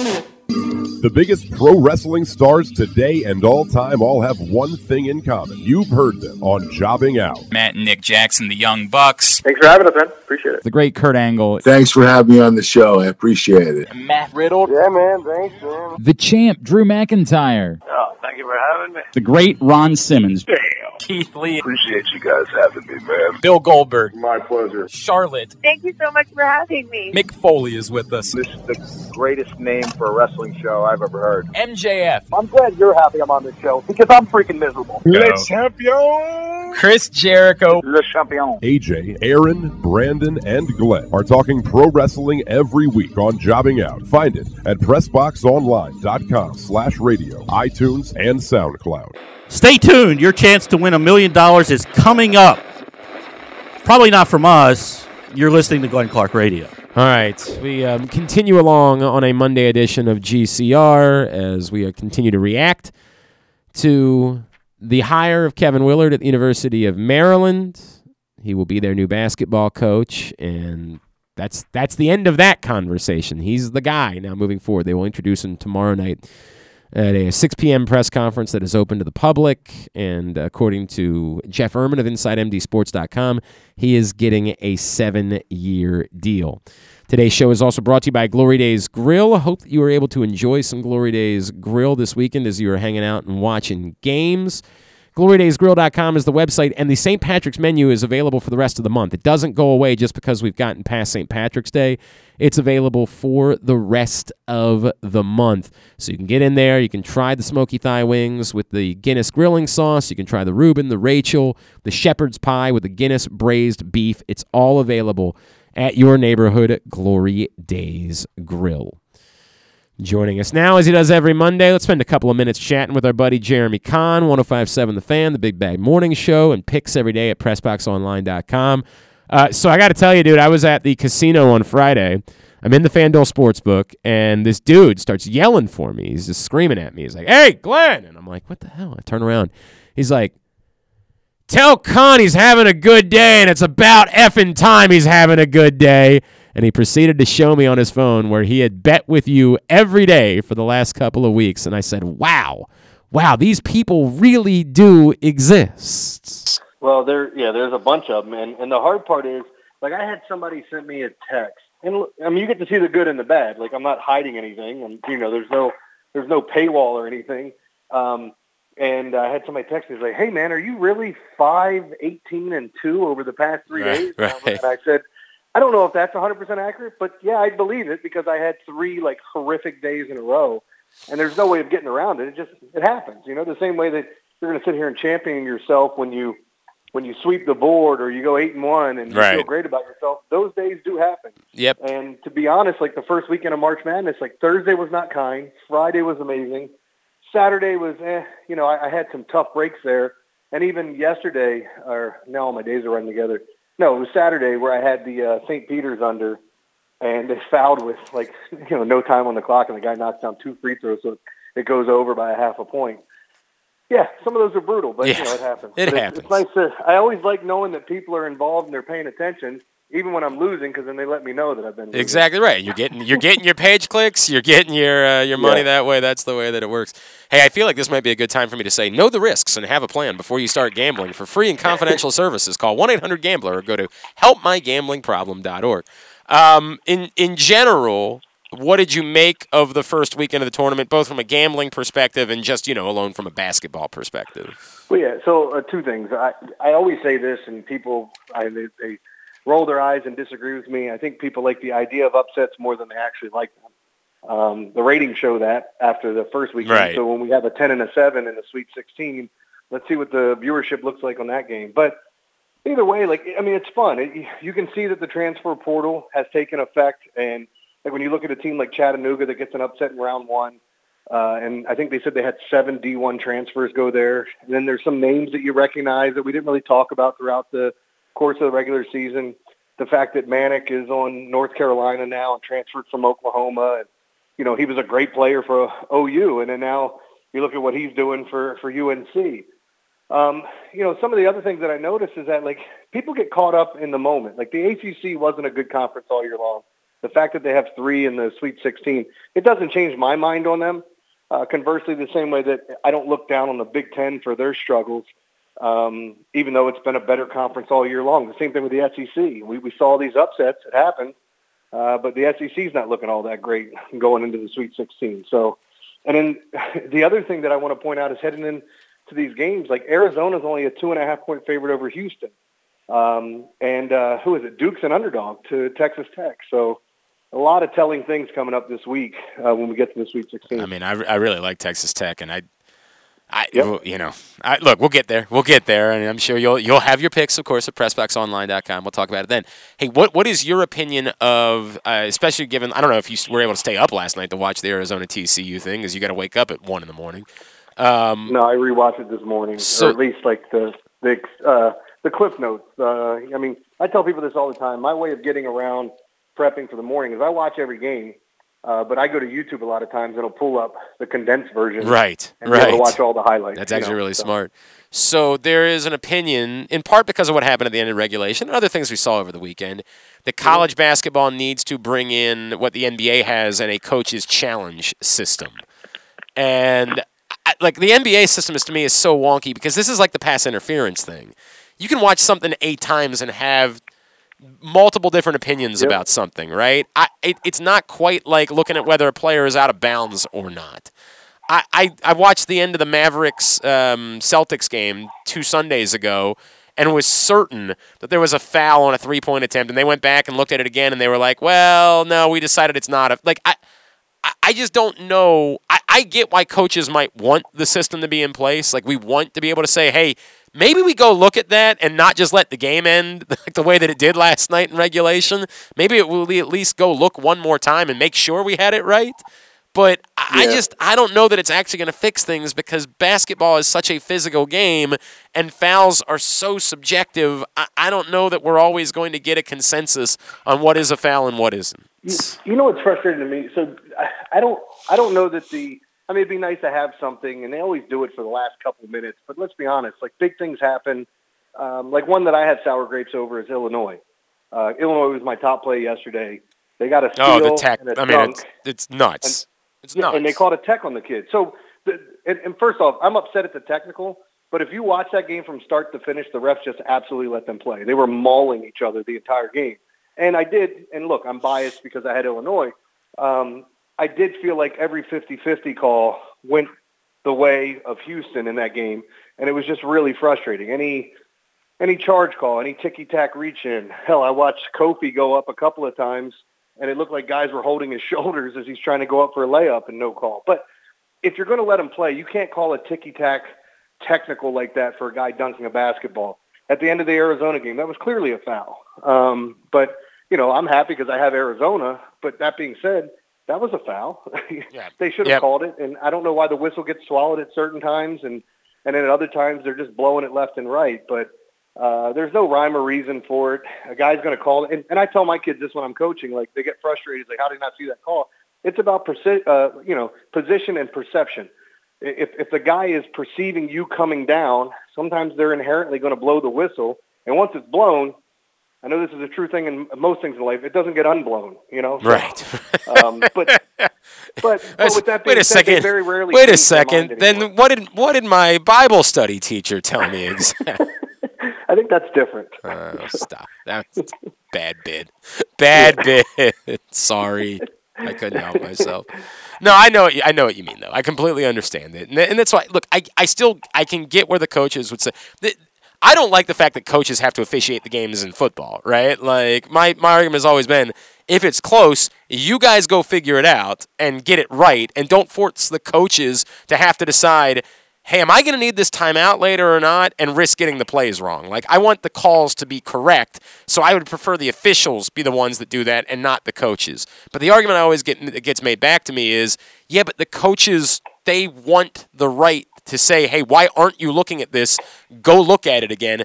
They'll always want the system. And I don't know what would have happened if there was a coach's challenge in play. To your point, was it a foul? Yes, but there's been an argument made that maybe it should have been a backcourt even before it was a foul last night. Yeah. I don't know what would have ended up happening, but I could certainly see where at the end of that game, if the kid Terry had released the ball 0.3 of a second earlier and it had ended that way, that Jamie Dixon would have said to himself, hey, I'd like to be able to challenge something here and maybe have you go back and look at it and not just say, nope, we're playing on, let's go to overtime. Absolutely. And, you know, the hard part is you just want consistency, and it's an imperfect thing when you talk about reffing games because, you know, as you're looking at things, sometimes it's got to be in the moment because how often do we get mad when there's a whistle and it's late? Because the guy's trying to make a decision of what he thought he just saw. I mean, you're talking about fractions of a second. And, you know, there are times where I'm watching it, and I've said this before, it won me more money than any other game. But when Virginia beat Texas Tech in the championship and they had the double tip where the ball was a guy's dribbling, gets knocked out of his hand, and it rolls off of his finger, even though the contact from the other player is what drove the ball to break free, they slow it down to a still frame or stop it and say, oh, look, it went off of his hand. No, it was already in his hand. Right. Like I've always argued about this. It's tough. my least favorite thing in sports. That there should be a double touch. Like you should be reaching for it a second time. If someone knocks the ball out of your hand and you have possession, their contact is what knocked it free. Whether they poked it, whatever, it should not go against you going out of bounds. I've always disagreed with that. It drives me nuts. That a couple times. It drives me nuts. We saw another one of those last night where I'm just like, look, I get it. That's legally what the rule is, but it's not the intent of the rule. Like the intent is right. The intent is supposed to be who forced it out of bounds, who put the ball out of bounds. Okay, now it's your ball. I completely get what you're saying. Yeah, and the other thing I had too is that people were coming at me because I bitched about Kenny Smith picking UNC to win it all, and like now UNC's won 2 games, and I think there were like 10,000. Like they had some like really long shot odds of winning it all. So I complained about it. People were like, well, see, Kenny Smith was right. I was like, look, guys, you're missing the point.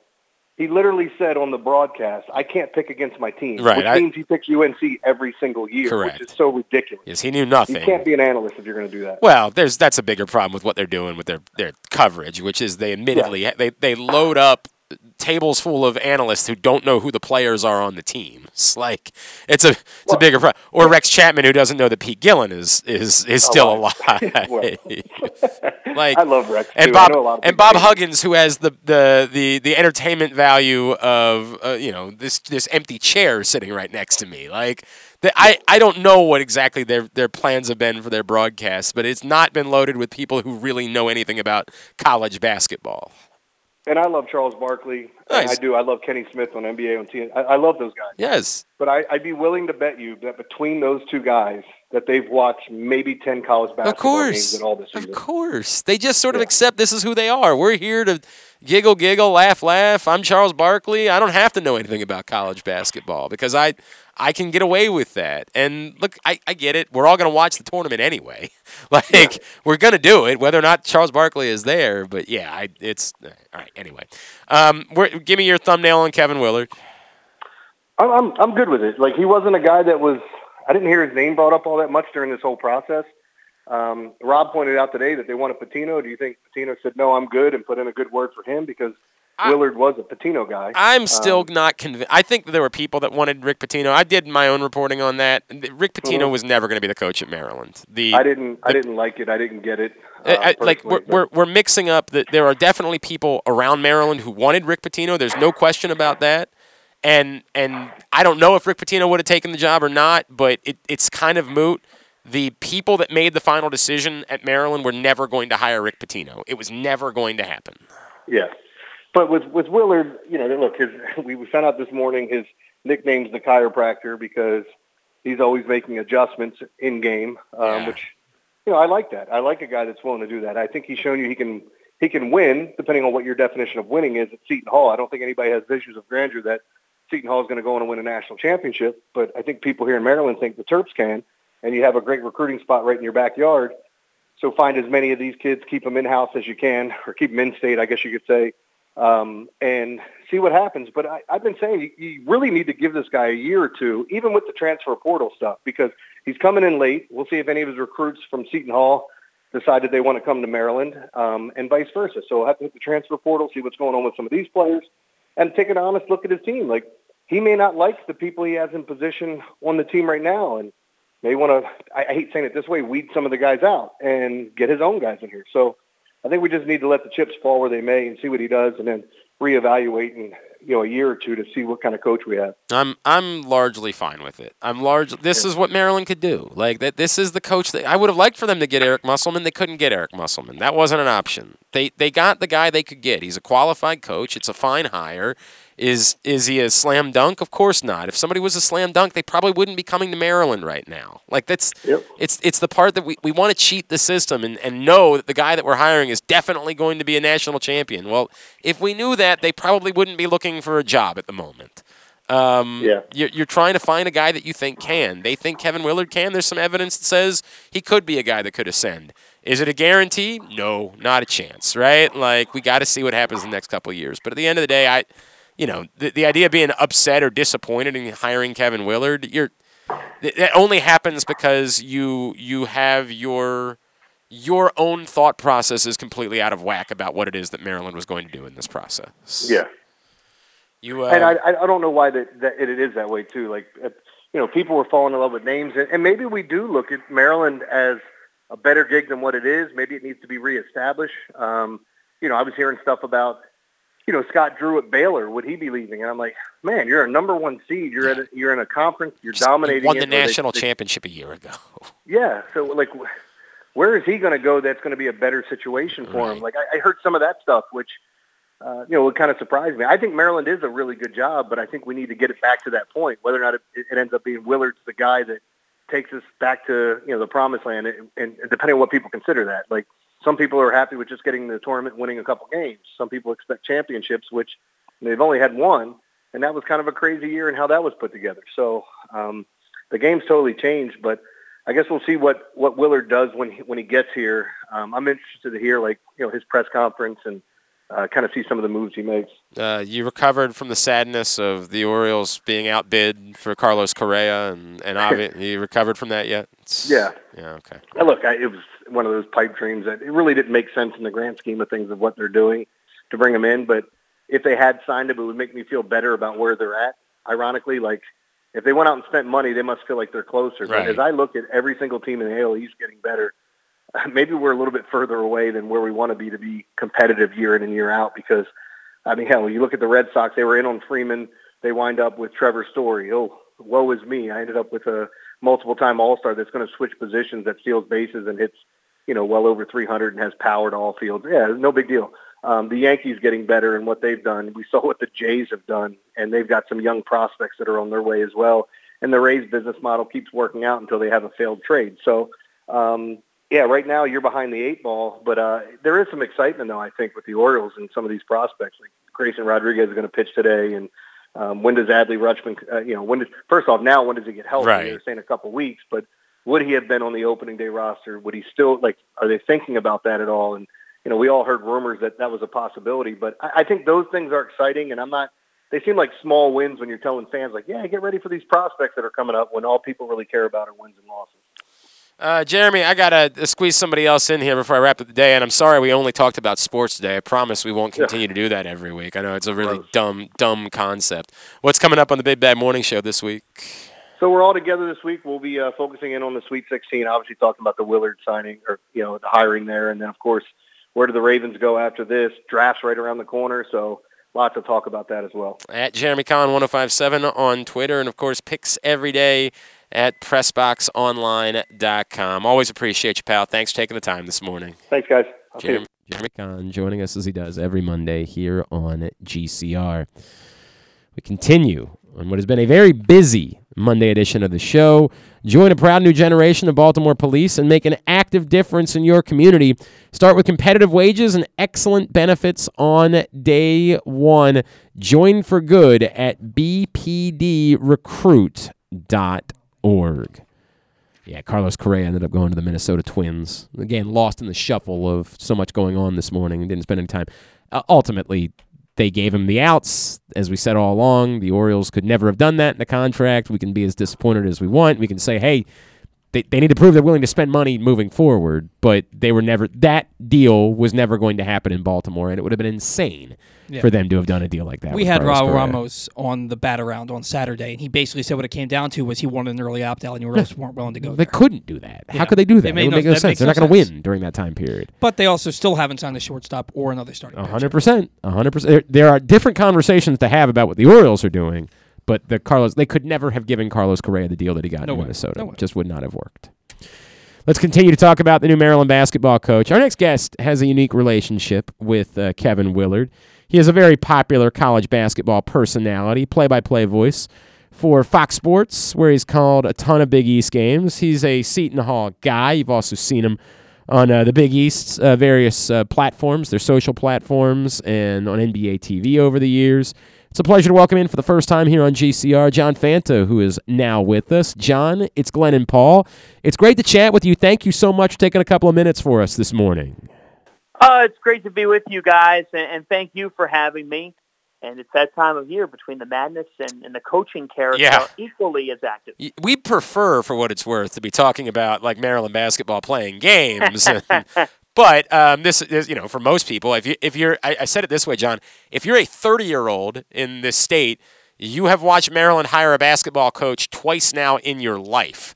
So it's a very big deal, and it comes with a lot of really strong opinions. That's just the way that something like this would work. Right. You, have had for those that don't know your background, right, going back to Seton Hall, you've known Kevin Willard for a long time, and it really has seemed like you've had a unique relationship with Kevin Willard over the years. Can you tell people a little bit more about that? I will tell you about Kevin, and what I would say is it's very unique because when I met Kevin Willard, I was a freshman in college. Yeah. So I went to Seton Hall. I did my undergrad there. I cover the Big East, and I often say to people, covering the Big East closely, I can't go to 11 schools, and I sure as hell can't go to 358. So that's my alma mater, and I got a degree from there and a diploma from there, so it'll always be my alma mater. So it means you're a lot closer to home. Sure. And being inside that building every day, it's really interesting because I watched Kevin in the basement, and I watched him go all the way to the top of the league. because he won a Big East tournament title in 2016. The year before that, they lost 8 straight games. They were in a real bad way. Sterling Gibbs punches Reinhard Diacono in a game. They have players getting either kicked off or quitting the team during the season. This is the 2014-15 season. And it was ugly. It was ugly. And to Seton Hall's credit, they stayed committed. Athletic Director Pat Lyons did not give in to some pressures.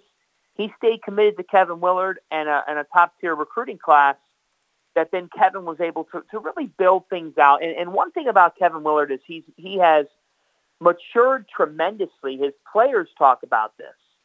But what he's done is he has taken on whatever the program he's coaching and done the best that he can do at recruiting to that fit and bringing kids into that fit. What I mean by that is he'll take kids early on in his tenure, he was taking kids around New Jersey, the nicer parts of New Jersey. And, they get sold, and then he'd get a kid here and there, and he'd get an international kid here or there. And, it'd pan out okay. There was a point in time where he said, screw it. I'm just going to sell them on who we are. He would drive them around the Prudential Center. He'd drive them through Newark. And if you've ever driven through Newark, New Jersey, you'd know that it ain't exactly Pasadena, California. No, right. No, and it's a city of toughness. Yep. Long hours. There are homeless people on the streets. It's a city where people try to make ends meet. And Kevin had that re-identification process of, you know what? I'm going to take a kid through the neighborhood and tell him, we are who we are. This is who we are. We are not glamour. We are not Pasadena. We are not Los Angeles. This is who we are. And either you're going to be part of it or you're not. And if you don't want to be part of it, that's okay. But this is what Seton Hall's about. This is what South Orange and Newark, New Jersey are about. And I think that in that maturation process, he is really comfortable in his own skin. Make no mistake about it. This is not a hire by the Maryland Terrapins to get a John Calipari, Bruce Pearl-like spokesman, Tom Izzo-like spokesman. This is not this media marvel. That's not who Kevin is. He wants to win basketball games. And he will put in the work and time because he worked for Coach Pitino. This is a guy who I've seen the office lights on at midnight, 1 a.m., 2 a.m., film. His commitment is second to no one. His commitment is present. And he's won a lot of games in the Big East as a result. John, knowing what you know about, where he comes from, how much do you think that one of the knocks, and I'm not trying to take shots at Mark Turgeon, I want to make that very clear, right? But one of the knocks about Mark Turgeon was that his Midwestern personality didn't really ever fit in a place where, it's D.C., it's Baltimore. There's a huge New York, New Jersey alumni base when it comes to the University of Maryland. It's almost as big as, frankly, the base is in the state of Maryland. That the personality fit just never really was there. Knowing the way you're describing Kevin Willard, it sounds like that would mean the personality fit would probably be much better at a place like Maryland. Yeah, I think it will, and I think that Kevin Willard fits Maryland more than Mark Turgeon fit Maryland. And Kevin's staff, a head coach is only as good as his staff is. And Kevin has been able to recruit to the DMV up at Seton Hall. He'll be able to keep some of the best talent home and grow that talent and groom that talent. He's also been extremely successful in the transfer portal. And Seton Hall doesn't make the NCAA tournament this past year without some of their impact transfers, like Jameer Harris and Alexis Yetna. So he's recruited that as well, too. But what he's going to do is he's going to have a staff that knows the DMV like the back of their hand. It's why you're seeing rumors out there of a Tony Skinn, who's currently at Ohio State. I think for all intents and purposes, I would expect Tony to agree at Maryland and be on that staff. But I think you're in a position here where this is a guy who just has this knack for getting the most out of his teams, for scheming well. He's a good game planner. He's a quality game planner. And in the Big Ten, you better be. You have got to know what other teams are doing. And he's done a terrific job of that, of really becoming one of those guys in the Big East that's difficult to prepare for. When Jay Wright says that, that's as big of an endorsement as you're going to find in the sport at the moment. There's no doubt. But I think Kevin's personality will fit well into the DMV. He's a guy that he's a father of two. He's got a wonderful wife, Julie. He's not a guy that's going to take center stage and take the attention away from his players. But he's a guy who knows what a good staff looks like and knows what winning looks like. And his father, Ralph, was a winner. Yep. And was a great coach. And his dad has always been hard on him. So know this, Terrapin fans, that this is a guy who you will not find anyone harder on himself than Kevin Willard will be, because he is not going to accept failure. And what you will get, Maryland fans, is you will see guys come in as freshmen, and you will watch them develop. Kevin Willard is as good of a player developer that you'll find in the sport of college basketball. He's a guy that had to take 2 or 3 star kids at Seton Hall and build them into what they were. That's what he's done with guys like Miles Powell and Sandro Mamukelashvili. You're going to get that at Maryland. And he will have a staff that knows the footprint of the Maryland area and respects it the way it should be respected. He is John Fanta from Fox Sports 1. He's with us here on Glenn Clark Radio. We're talking about Maryland's new basketball coach, Kevin Willard. John, the knock is, of course, he's 1-5 in the NCAA tournament over the years. Is it as simple as saying, given the resources that you have at a place like Maryland, that should close the gap, or is there something else that should be concerning about a coach that was at a Big East program? This isn't the MAC. This isn't the Ivy League. This is a Big East program that had good teams, but was not able to translate that to success in March. Yeah, I think that's a great question, and the answer is going to be found out in what he ends up doing, because I could give you an answer as to why I think he can elevate that in Maryland, because Maryland has more resources than Seton Hall. Yep. But it's not as simple as resources. Look at the NCAA tournament right now with the fact that the SEC has, one Sweet 16 team, that the Big Ten has only 2, and it's gotten 3 in the last 2 years. It's not as simple as resources. But he is going to have elevated resources, and with that, I only expect him to capitalize on them. I don't think he's a guy that crumbled in the big spot. He won a lot of big games at Seton Hall. He gave Villanova as tough of a test throughout his time as any coach in the league. Villanova's 5-1 in the Big East championship games since 2015. Villanova's 5-1. The 1 is to Kevin Willard. So to me, the gap gets closed by being able to get even more talent, being able to have a staff that's strength is the DMV, being able to compete in the Big Ten, where by virtue of your league and the amount of teams in your league, you're going to have a better shot of making the NCAA tournament. And then off of that, being able to win games. Look, he was not an NCAA tournament coach who did much. He won 1 game. Did I think that, with the exception of the TCU loss, which I think there's more to the story with that game, and look what TCU did to Arizona. Yeah, they're clearly quite good, yeah. They're quite good. But I think, I just think that Maryland's an easier job than Seton Hall for by virtue of the resources and assets. And some people might be like, no, it's a hard job with all the scrutiny and the attention. Well, with all those resources and assets, there should be attention and scrutiny. That's how it's going to be. But he's not going to let that bother him. He dealt with the local press. He dealt with a lot of people who doubted him. There's a big divide between Rutgers and Seton Hall and the amount of coverage each gets. I'd say the ratio, guys, is like 4 or 5 to 1. And when the 4 or 5 went to Seton Hall, and they would go for a big game and Seton Hall lost, they'd make sure to put Kevin down when he did. That's a fact. I've seen it. So for me, I don't worry about that if I'm a Maryland fan of he hasn't performed in the NCAA tournament. Look, he's gotten his teams there, and Seton Hall basketball has been around for 120 years. Right. Okay, and the NCAA tournament's been around for 80, right?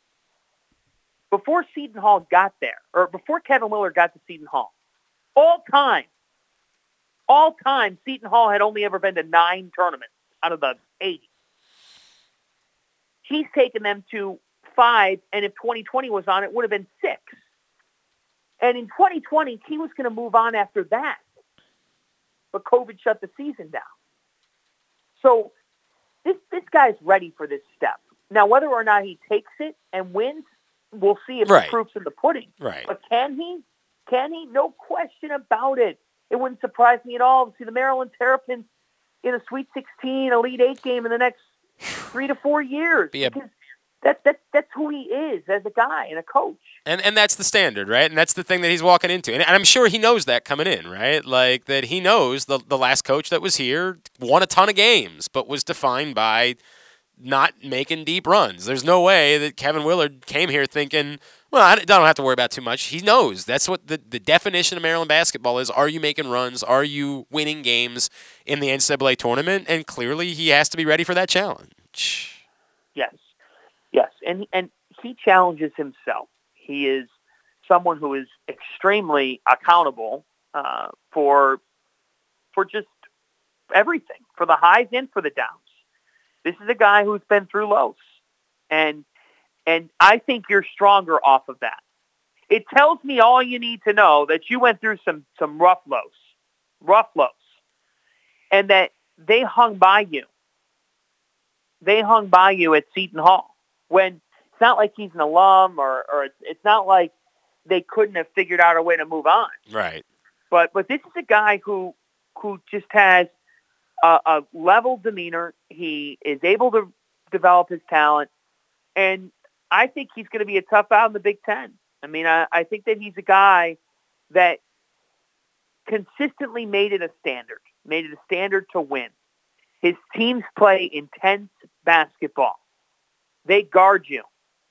And I think that he's the guy for Maryland that can take them back to the places that they'd like to be because he works hard. He's going to roll up his sleeves, and he knows how to develop players and get his guys to buy in. All right, John Fanta. I'm a point guard guy, right? And so I picked Villanova to win the title this year. One, because I don't know if you've heard, they do that sometimes. They're pretty good at that. But I love the idea of the ball being in Colin Gillespie's hands in close situations with games on the line in an NCAA tournament. I was feeling a little nervous against Ohio State, but what do you think of the chances that Villanova continues to roll through this thing? I think the chances are good because Villanova has evolved offensively. They have 4 or 5 options at a time right now that can score the ball effectively. It's not just Colin Gillespie and Justin Moore. Jermaine Samuels goes 7 for 9 against Ohio State. Eric Dixon pours in the 13 points and gives them that dagger shot. And Caleb Daniels has really turned it on as of late. The Tulane transfer who's in his second year with the program, he's been very good for them. Brandon Slater wasn't even a huge factor in the 2 NCAA tournament wins thus far. And I think that just is an attribution to the fact that Villanova, they're not a team that's 8 or 9 deep, gentlemen. But they're a team that the 6 guys they got are really, really in sync. And that's why I just like their scoring options more than I like Michigan. And after watching Arizona last night, I think Houston is going to be a real tough team for Arizona to meet. It would not surprise me if Houston wins that game. But look, there's a path. There's a path for Villanova to get to the Final Four. And that path is run because they have a point guard who does not turn over the ball and a supporting cast who's coming into their own. I mean, this is why I like them. Of course, there's a lot of really good teams that are left in this tournament, right? Like, there are still plenty of other teams that are capable of cutting the nets down. But those are the types of things that I want in a team that I think has a chance to win a national championship. John, I know you probably are one of the hardest working men in all of sports media at this point. What can we plug for you? Where can people be seeing you, listening to you, all those things over the course of the next few days? Yeah, John_Fanta, JOHN_Fanta. I'm off to Chicago for the Midwest Regional. It's Kansas and Providence and Iowa State and Michigan. Jim Larinaga. By George Mason. Well, now he's doing it with Miami. He's got a loaded backcourt led by Isaiah Wong, and they're in the Sweet 16. So I'm looking forward to covering the Midwest Regional in Chi-Town here this week. I'll be on the ground over there. What a story. I know there are people in Maryland that really wanted Ed Cooley, but, the more I watched, and I saw plenty of your videos about the scenes in Providence all season long and just what a beloved figure he was, it was quite clear to me he ain't leaving. He's just not leaving that place. Life is too good for him in his hometown, man, and what a job he has done. John, really appreciate taking the time for us this morning. It's been a busy day for us. I know it's been a busy time for you. Thank you for squeezing us in. Let's talk again at some point down the road. Thank you for doing it. Anytime, guys. Thank you for having me. John Fanta from Fox Sports 1 and the Big East Network. Appreciate him taking a couple minutes for us, sharing some more thoughts about the new Maryland coach, which we have, covered from, I think, every angle possible now. Look, at some point, we will hope to have a conversation with Kevin Willard. That'll be under Maryland's timeline. That's just the way that it'll work. We have put a couple of different requests in with them. We will see how that all plays out. I do believe one of his former players, Derek Gordon, who was the first openly gay player in college basketball history. I had forgotten about this story. But Derek Gordon, who ended up transferring to Seton Hall after he had come out, and Kevin Willard had said, we don't care. We need a basketball player. What the hell are we talking about? Give me a good basketball player. And Derek Gordon was a really good one. He's going to join us, I believe, tomorrow to tell us a little bit more about Kevin Willard, so I'm looking forward to that. Let's go ahead and wind down for the day. Let's get a tidbit. Tidbit is brought to you today by Live Casino and Hotel Maryland. The bracket bonus offer continues for any Live Rewards member who makes at least a $50 bet on any NCAA tournament game. Yes, we're through the first weekend, but the tournament continues. So if you get down there for the Sweet 16, the Elite 8, Final Four, the title game, you make a $50 bet on any NCAA tournament game. You can register it for a bracket bonus. Whether your bet wins or loses, you could be one of 10 Live Rewards members who wins $500. But again, you've got to sign up to be a Live Rewards member. You can go see the friendly folks at the betting windows at the FanDuel Sportsbook, and they will be happy to help you. You can always make your bets on one of the 61, soon to be 63 self-service kiosks in the FanDuel Sportsbook. Bracket bonus, $500 will go to 10 different Live Rewards members who make at least one $50 or more bet on an NCAA tournament game. That offer continues through the title game. What you got? All right. After this past weekend's slate of games, the Sweet 16 is set with the first tip-off set for this Thursday. In all, 14 of the 16 teams have reached at least one Final Four, combining for 106 Final Four appearances. Mm-hmm. Of those 14 teams, 12 have played in the national championship game, combining for 34 runner-up finishes, including vacated seasons due to NCAA rules violations. Right. 8 of those 12 teams have won the national championship, combining for 31 national championships. Yes. What 8 schools still alive in the tournament have won the national championship, and which schools have won more than one? Well, Villanova definitely has won more than one. Mm-hmm. They've won 3. North Carolina, of course, has won more than one. They've won 6. UCLA has won more than one. They've won 11. I think Arizona's just won 1. I think they're on the other list. They've won 1. Yeah, I think they've only won 1. Gonzaga obviously hasn't won any. No. St. Peter's, of course, has not won any. Houston has won, I think. Oh, hang on a second. Wait a second. Because, of course, lost to NC State, but I still think Houston won a title. No. Damn it. I thought I was going to go perfect on this. Some of them are tricky. Michigan has won a national championship. Yes, in 1989. It was the famous Steve Fisher had to replace Bill Friedel because he wasn't enough of a Michigan man to Bo Schembechler. That's a real story. So yeah, Kansas. I almost forgot Kansas they've won multiple national championships. Kansas has won 3. That's correct. Another obvious one. There's another obvious one. There's another North Carolina, UCLA, Philadelphia, Michigan, Kansas. There's another obvious one. It's won multiple national championships. It's obvious. This is up in the Mike Tyson Duke. realm. Yeah, right. Yeah. What am I doing? Yeah. They've won I like to 5. block out Duke being even in. And you've got one. I know you pushed it out of your mind. Yeah, You got that one never school happened. left. I thought you said there were 8. Right. Did you? No, did I you got guess I got did you guess Villanova. Arkansas? No, but I did know that Arkansas won a title. I would have gotten there eventually. Nolan Richardson, of course. That's 8, right? No, that's 7. 3, 4, Kansas, 5, Duke. 6, 7, I've got 8. Villanova, Carolina, UCLA, Michigan, Kansas, Duke, and Arkansas. The first guess was Arizona. You said Arizona's one. Oh yeah, that's right. I did say Arizona. Never mind. I did. I just didn't write them down. Sorry. Can you name the 3 that had their seasons vacated? The 3 schools had their seasons vacated. That of the group? No. Of the of these 8 teams. 1, 2. Yeah. Yeah. Who had titles that were vacated? They had runners-up vacated. No, I don't. Hang on a second. No, that was Michigan beat Louisville. But the Fab 4 team, yeah, they had 92 and 93. They had their runners-up vacated. Who else had something vacated? I'm just guessing at this point. I really don't remember. UCLA because of Jim Herrick. 1980 had theirs. No, that wasn't Jim Herrick. I don't remember what that was in 80. I don't know. Tell me. 1971, Villanova had their season vacated. Sure. We could have been here all day and forgotten that. Yeah. All right, very good. I had a few other schools to guess sure, but I just didn't know. Here's what's coming up totally tubular-wise this afternoon and tonight. Don't forget, know the risks, have a plan before you start gambling. For free and confidential services, call 1-800-GAMBLER or go to helpmygamblingproblem.org. NCAA women's tournament continues the second round. Of course, Maryland already on to the Sweet 16. ESPN's got Kansas State, NC State at 4, Belmont, Tennessee at 7, UCF and UConn at 9, ESPN 2, Notre Dame, Oklahoma at 6, Ohio State, LSU at 8, North Carolina, Arizona at 10, ESPNU, Villanova, Michigan at 6, Princeton, Indiana at 8. NBC Sports Washington for Rockets, Wizards, or actually Wizards, Rockets, because it's in Houston. That's at 8. NBA TV, Jazz Nets, 7:30. NHL Network, Bruins, Canadiens at 7 o'clock. MLB Network, Phillies, Yankees at 1. Royals, Angels at 4.